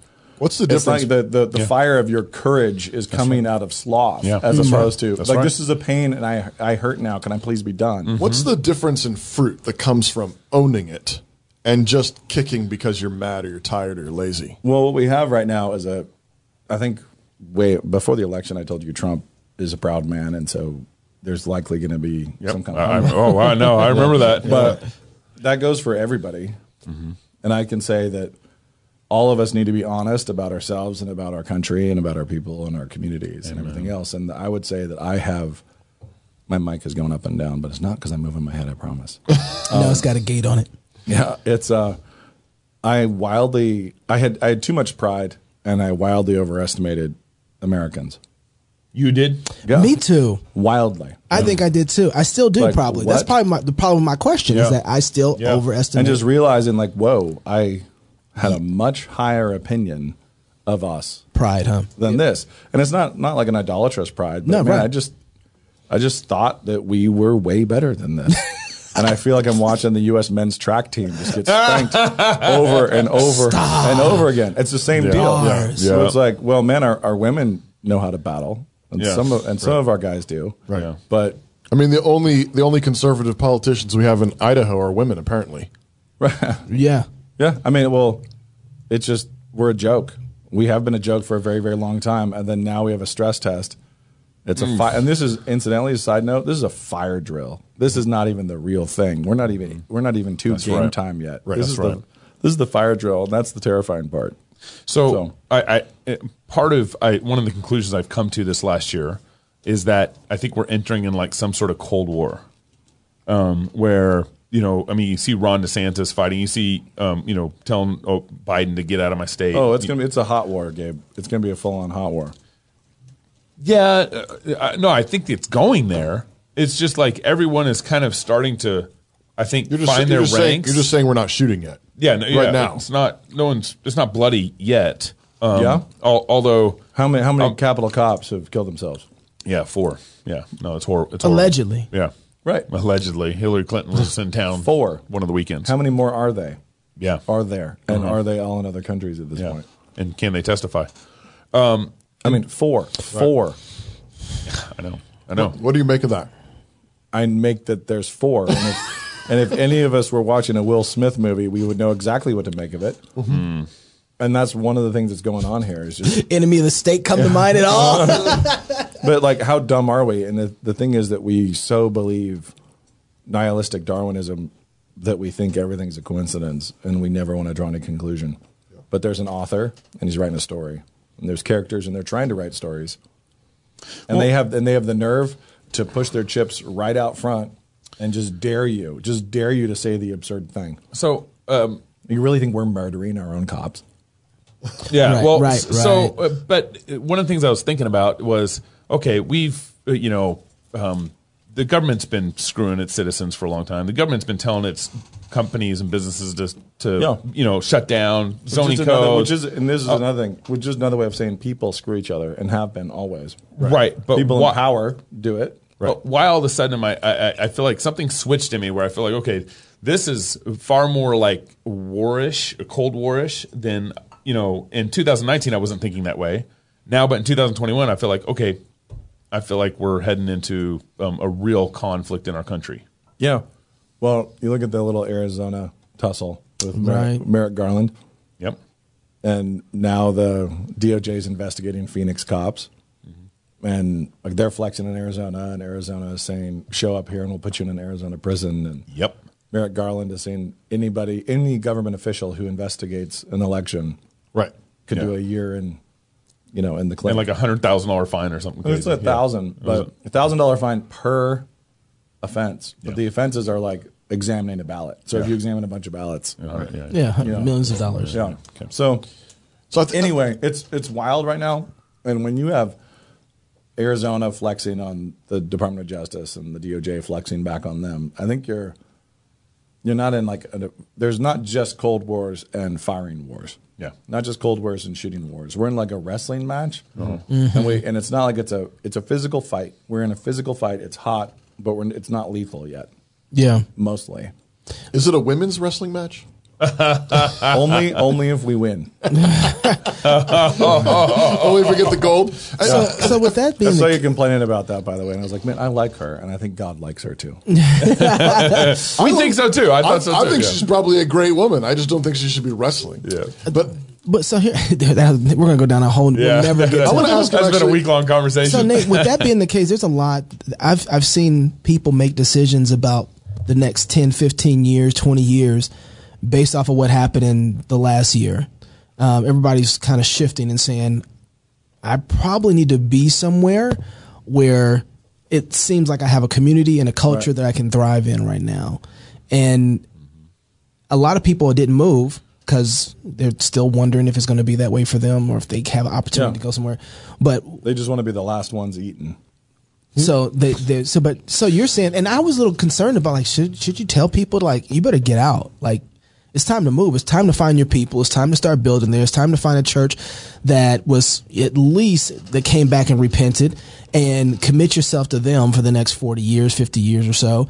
You know, what's the move for somebody right now who is living in New York, who are facing those kind of mandates, or in some sort of city where it's like they see it coming? Their work and their lifestyle is they are working for the government in some way as a contractor in some way. What's the move? I think it is going to be different for every single person. Yeah. Because every single person has a different altar. It's like, where's your altar? And you're sacrificing. Being in that place, you're sacrificing. Mm-hmm. Yeah. What are you sacrificing? And to whom are you sacrificing? So are you sacrificing the safety of your family? Are you sacrificing the education of your kids? Mm-hmm. Or are you sacrificing worship? Kids? Kids, period. Yeah. Are you sacrificing them? And on which altar to whom? Mm. We are all supposed to be putting everything on an altar. Kids, family, jobs, everything, all the time. Which altar to whom? That's good. So if you are in D.C. and you're in D.C. because you are sacrificing and you don't want to be in D.C., like, I'm not here because I love D.C. I'm not here because I love power. I'm here because I'm sacrificing. Right. I'm sacrificing, but I'm sacrificing to God to be here. Like, I'm obeying. I'm being obedient, and I would much rather be off in some little, Mayberry place where the cops always tell the truth. And what's the difference between like sacrificing your kids to the public school system versus genuinely giving your kids over to God, sacrificing them to God? Well, they're both a sacrifice. Well, yeah, but you're sacrificing ultimately when you're looking at how fatherhood works correctly. It's when you're laying your life down for your people. Mm-hmm. You took a wedding vow. It's like you took a vow. Are you living like that? Are you living like that towards your wife and towards the fruit of that union? Mm-hmm. Like are you laying yourself down? And are you doing that because God wants you to? Mm-hmm. Like, that's what it looks like. So you focus on your own body getting up on that altar. And that's what you're doing. You're doing it to God, but you're doing it to God for these people because God told you to. That's right. It'd be very easy for me to go just work in LA or New York or Nashville. Mm-hmm. Or really those three. I could go anywhere with my job, but those three places, there would be lucrative opportunities. Yeah. And if I did that, I'd be taking my daughter's senior year. Mm-hmm. I'd be like, hey, let's go. How about you sacrifice? Mm-hmm. For dad's career. Yeah, you're gonna sacrifice for dad's career. You're gonna sacrifice for dad making more money, and that's just selfishness, and that's the wrong altar to the wrong person. So it seems like also one of the ways you evaluate that is when you're putting everything on the altar to God, the things that you sacrifice to God raises up. There's fruit in that sacrifice. Now it's not immediate. It's not. It's not tomorrow necessarily, but you see the fruit of obedience to God. Yeah. And whether if you're in DC and it's in obedience to Christ, you're going to be. It may be hard. It's not your favorite place to be, but you ought to be seeing fruit, seeing like evidence. Christ is here. God has me here, and I'm utterly convinced of that because these are the evidences of that. This is the fruit that's coming from that. You can tell very, very quickly. You can tell whether or not you are not supposed to be there. Right. Like, I'm telling myself I'm supposed to be here. Right. But the consequences, the things that are happening, would all make God a liar. God's not keeping his promises. Right. If God's not keeping his promises, you're in the wrong place or doing the wrong thing. You're not obeying. Right. Yeah. You want to get under that blessing. Yeah. Yeah. And you get under the blessing when you are wherever Christ would have you be. Mm-hmm. And when you're with Christ, when you're standing with him, then you're exactly where you need to be, where you ought to be. And it's hard frequently because it's a cross. You're following him and it's a cross. Mm-hmm. It's a sacrifice no matter which way you go. But if you're there with Christ, there is deep peace, there's deep joy, and his blessings on it. Sure, but then you can even there. I have a number of friends who have told me they're on a mission, right? They are straight up Blues Brothers on a mission from God. And that's why I am where I am. Right. I am here. My kids are not in a good school because I'm on a mission from God. Yeah. That bad school is my God's fault. Yep. Right. And but that's not the blessing of God. Right. But they can be happy. Yeah. They can have that. They can have faux joy. Right. And then I come back around and we have lunch and somebody's like, yeah, he's lost his wife and his kids. Right. You're like, oh, so that's not joy. So maybe not a mission from God then? I mean, is this the I told you so moment? Do I say neener neener when somebody shares that with me? It's like, no, but I mean, like I'm scrolling back through conversations in my head 5 years ago when this guy was assuring me, no, God wants me here. I'm here because God wants me here. Right. That's BS for most of us. So Nate, so I'm as rooted as I could be. Like if you think about somebody who has roots in a community, right? I have roots in this community. I am wide open to going anywhere. Yeah. Like I'll go wherever. I don't think I'm supposed to. That's why I'm here. Right. But the instant I think I'm supposed to, I'm not going to be staying here out of some sentimental or emotional attachment to my family, which would be the wrong altar. You know, it's like I want that generational legacy. I want that generational blessing, but I want the real version more than I want one locality. Yeah. So yeah, I'll hit the road the instant I think I'm supposed to. Right. Before we go, last thing. Unless it's a Delaware. Anyway, sorry. And the guy's like, Delaware. It's a Biden joke. You heard it here. Just the way you see things panning out the rest of the year, where do you see things going before we get to December? I think a whole bunch of people are going to be very angry, and they're all going to be talking about how it's not fair, and this isn't their fault. And then we're going to get another big whooping. Ooh. Because that's all the conservative resistance right now. It drives me nuts. Right. It's like fingernails on a chalkboard. No one's responsible. Yep. It's not fair. That's right. Oh, shut up. Yep. We didn't vote for Biden. It's not fair. And also, I want this to stop, please. Just make it stop. It's not my fault. It's not fair. I was a good little citizen, but now I'm angry and irritated and annoyed because I have no principles. And this is just the flesh responding. And there's no repentance. I have a lot of very liberal, people I work with and friends who I have more respect for, a lot more respect for, than I do for a lot of conservatives. Because all that's happening with the conservatives is an outworking of their personality and their personality flaws, their laziness, frustration, anything like that, versus a lot of the liberals I work with who actually have principles. And I might disagree with their principles, but they're applying their principles. Yeah, they are. And also could be genuinely afraid. If their principle is the government is supposed to save us from threats. Right.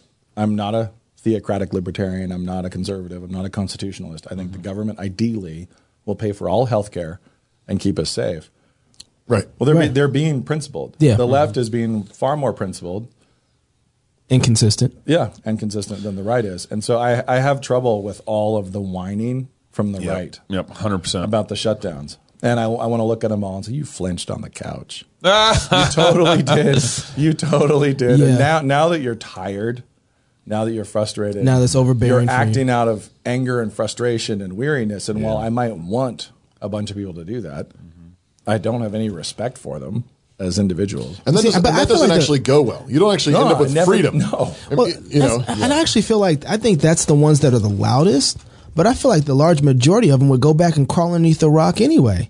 Or flinch again. Or flinch again. Like 100%. I just don't feel like they wouldn't flinch again. I feel like that they would crawl right back under the rock because it's like when you out Stop there, their church. When you're out there with your boys Go online. and somebody comes and jumps y'all, the ones who were swinging with you are going to be the ones who were swinging with you, and the ones that went and hide, and then when they start running, they're like, yeah, you better not come back here. It's and like, stay out. Like, when they done, I'm dealing with you because you was, you know what I mean? Well, that's where I am. That's exactly where I am right now.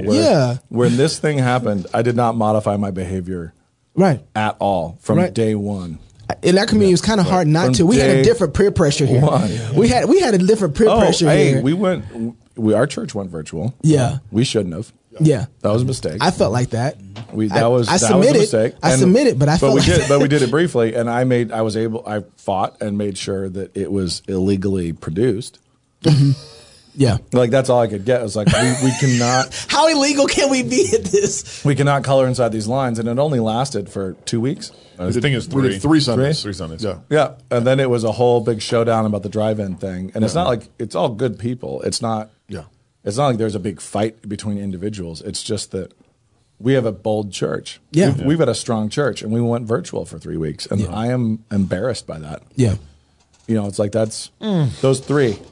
Yep. I'm embarrassed. But even the only thing I hang my hat on is like, okay, we were deferring to the government because we thought they had some legal basis for being involved in this moment. And yet, I knew they didn't. But don't they? Doesn't the government have if there's a outbreak, they can quarantine? To lock up healthy people? Yeah, Come on. Preach my sermon, Nate. I agree with that. Preach my sermon, Nate. One of those things. I just had a meeting with friends. We have a project together, and popcorn tastes better. Friends were saying, like, listen, at the beginning, we didn't know. And I was like, I did. Yeah. You didn't, you joker, but I did. But it didn't even matter what we knew, other than the fact they didn't have the jurisdiction on the to principle. operate. So the thing is, what got confusing was we didn't know whether or not the virus was going to be Ebola. Right. We didn't know that. But we knew, at that point, we didn't know. But by that first weekend, we didn't know if it was going to be Ebola. We didn't know if it was going to be the Black Plague. I knew it wouldn't be, because same reason I knew Y2K wouldn't happen. But that's not what I knew. This is not a condensed moving picture show. This is a big, long thing. This is not a cheap Hollywood movie. But I just knew what their jurisdiction was. Right. And what they could and could not do. That's what I was. So governmentally, I knew they couldn't do that's that. What I was. That's what my thing was. The elders now, and I will say, our elders were very clear about they have the right to make that decision. This is our authority. And now, and I appreciated all that, and I have no disagreement with that. Yeah. But still, it was like, oh, man. Yeah. We flinched. We flinched on the couch. Ooh.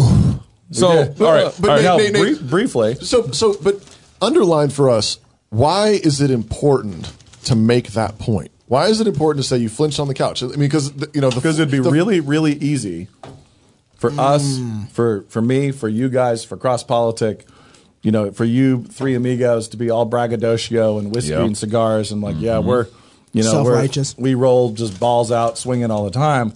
We're down to brawl, and it's really important for our own pride. We don't give into our own pride, that we don't start faking something. Right. It's like, no, that's right. We're as strong a community and as great a session as there is in the country. Mm-hmm.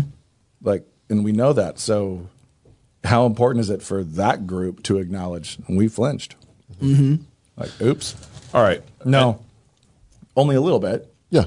We did go virtual, and that production of that virtual service was contra the law to make the point that we established in print, where we said this is our decision, not the government's decision, and we proved it by ignoring their guidelines and how we went virtual. Yep. So I'm really grateful for those things, but we still we still flinched, and we really need to own that. That's a good word, man. So that we have humility and honesty. Yeah. We have to be honest about our own mistakes. Yep. First, and everybody in the whole country needs to do that. Every conservative who's just mad and scratching the chalkboard, own your own mistakes to your own kids, to your wife. Yeah, own that first, right, before you even dare getting upset. And that's the only way you're going to see clearly. Yeah, so if we want to move forward, we want this place to be a different place. We can't be clouded by our own pride, by our own ego. Right. So that's right. If I can't say into a microphone, "Oops, we screwed up. We shouldn't have done that." Yeah. Then I'm already in prison. I'm just imprisoned to my own pride. And so much of what we talked about tonight was, why won't the government do that? Yep. Why won't doctors do that? Why won't CDC do that? Why won't they own what they did wrong? You mean like we're doing? Why won't they humble themselves? Science is dynamic, and science is a living document. And the, the Constitution. And the answer seems to be that the world is not going to do it until the church does. That's right. I mean, they're not going to do it if we don't. If we don't show them how to humble themselves, the number of guys I watch try to retell the story. We all do this, by the way. Yeah. When we do something embarrassing, we screw up, we make a mistake, whatever. We get rolled. We get laid out on the football field or at work, whatever it is. We always want to look around. Somebody trips in the mall. The first thing they do is look back. They get up and look back and what tripped me? What was that? It's It couldn't be that their feet didn't work. Your own stupid feet. It's like, but you watch that like, everybody looks down like, what was something. That was you chump. So that's funny. We all do that, and we all want to blame the other guy. We all want to say, I didn't. The sun was in my eyes, the wind, whatever. Yeah. The woman you gave me, it doesn't matter. My wife was freaking out. Yeah. We have all the excuses in the world, but what we have to do is just own it. Own it. I got one last question No, here. 'cause When we have owned it, then we can try to help the whole culture. Yeah, you who are spiritual, go and restore those who are not being spiritual. Yeah. We've asked you this question before, but like in this moment, if you were governor of Idaho, what would you be doing right now? Are we still in a state of emergency? I mean, right now, you're like governor of Idaho. All this stuff. Ron DeSantis. We're still not right now. It's like right. So, I would seize all federal land and give it to the tribes. You've given me that answer before, but and I would do it. Yeah, 100%. Why? Because it's stolen land, and it was stolen by the USA. So, like, you know what? Here and now, it varies tribe to tribe and different treaties. Sure. Who broke what? Yeah. But why is that the play? Why is that one? Yeah, we got COVID going on. We got government overreach. We got all this stuff. And you said, why what? start there? I mean, I could get there. I would get away with it first. Yeah, you would. Right now, I would get away with it, and it would also be. It would be such a tangle. It would be such a confusion. You'd be saying to the white man, like, "What, you going to do it again? You going to take it again?" Right. It's politically brilliant. I don't just be rolling all federal ownership of every single thing in the state. Right. Not just national parks. No. Just rolling federal ownership. And that does turn into a giant strategic place from which you can fight anything. I would do it so you just got the feds out of your state. Yeah, I would do it so that I could actually do what I wanted about abortion. So I could do what I wanted about anything. If you can do that move, which is if you can beat the Fed anywhere. So it's like you're looking at this 6'10" beast, and you say, what are you going to try to hit? And you look at where his hands are and where his protection is, and you look at where he's totally exposed, vulnerable. Yeah, where is he vulnerable? Let's go with a liver shot, shall we? Let's hit him in some really random, unexpected where place. He's actually guilty. Yeah, would be debilitating, and where there's actual guilt, and where you could actually say, "Oh, you want to talk about reparations? Actually, this is the kind of thing that could be done here." Because we have the treaties. Because there's a to say that here's the land. There's a contract. There's a contract. And then the freaking Dawes Act. And we still have the Nez Perce Indians right here. Right. Yep. And we have the Nez Perce contract. Exactly. So okay. So yeah, that's what I would do, you've got that. I love that answer. I love that answer. It's really good. We got to talk about that. So once you accomplish that, then what's the next play? What's the next play? That is your last question, Gabe. You can play the music. All right. Give him this answer, and then you can go home. Gosh. I mean, I think I'd probably start going after giant corporate interests that are all in bed with the state. Yeah. Next. Farmer right now. Which is actually all of them. So in our state, it's timber, it's power. Mm-hmm. Yeah. It's like it's these really big billion-dollar things where the state and so-called private enterprise are playing a dirty game together. Right. Not so private, not so free. And that would be the next thing. Yeah. Hey, I want to talk more about then that. I'd get shot. Repent. I was going to say, you'll be dead that first one through. Repent of your flinches. It'd be the second one that got me killed. The second crime scene? I don't know. The feds might take you out. You might be one of those police officers that. Nate, thanks for coming on again. I appreciate you, man. Special the whiskey. Yeah, if you're single, get married. If you're married, have kids. And if you have kids, go baptize them. Until Sunday, love God with all your heart, soul, mind, and strength. Love your neighbor as yourself. Go fight, laugh, and feast. This is Cross Politics.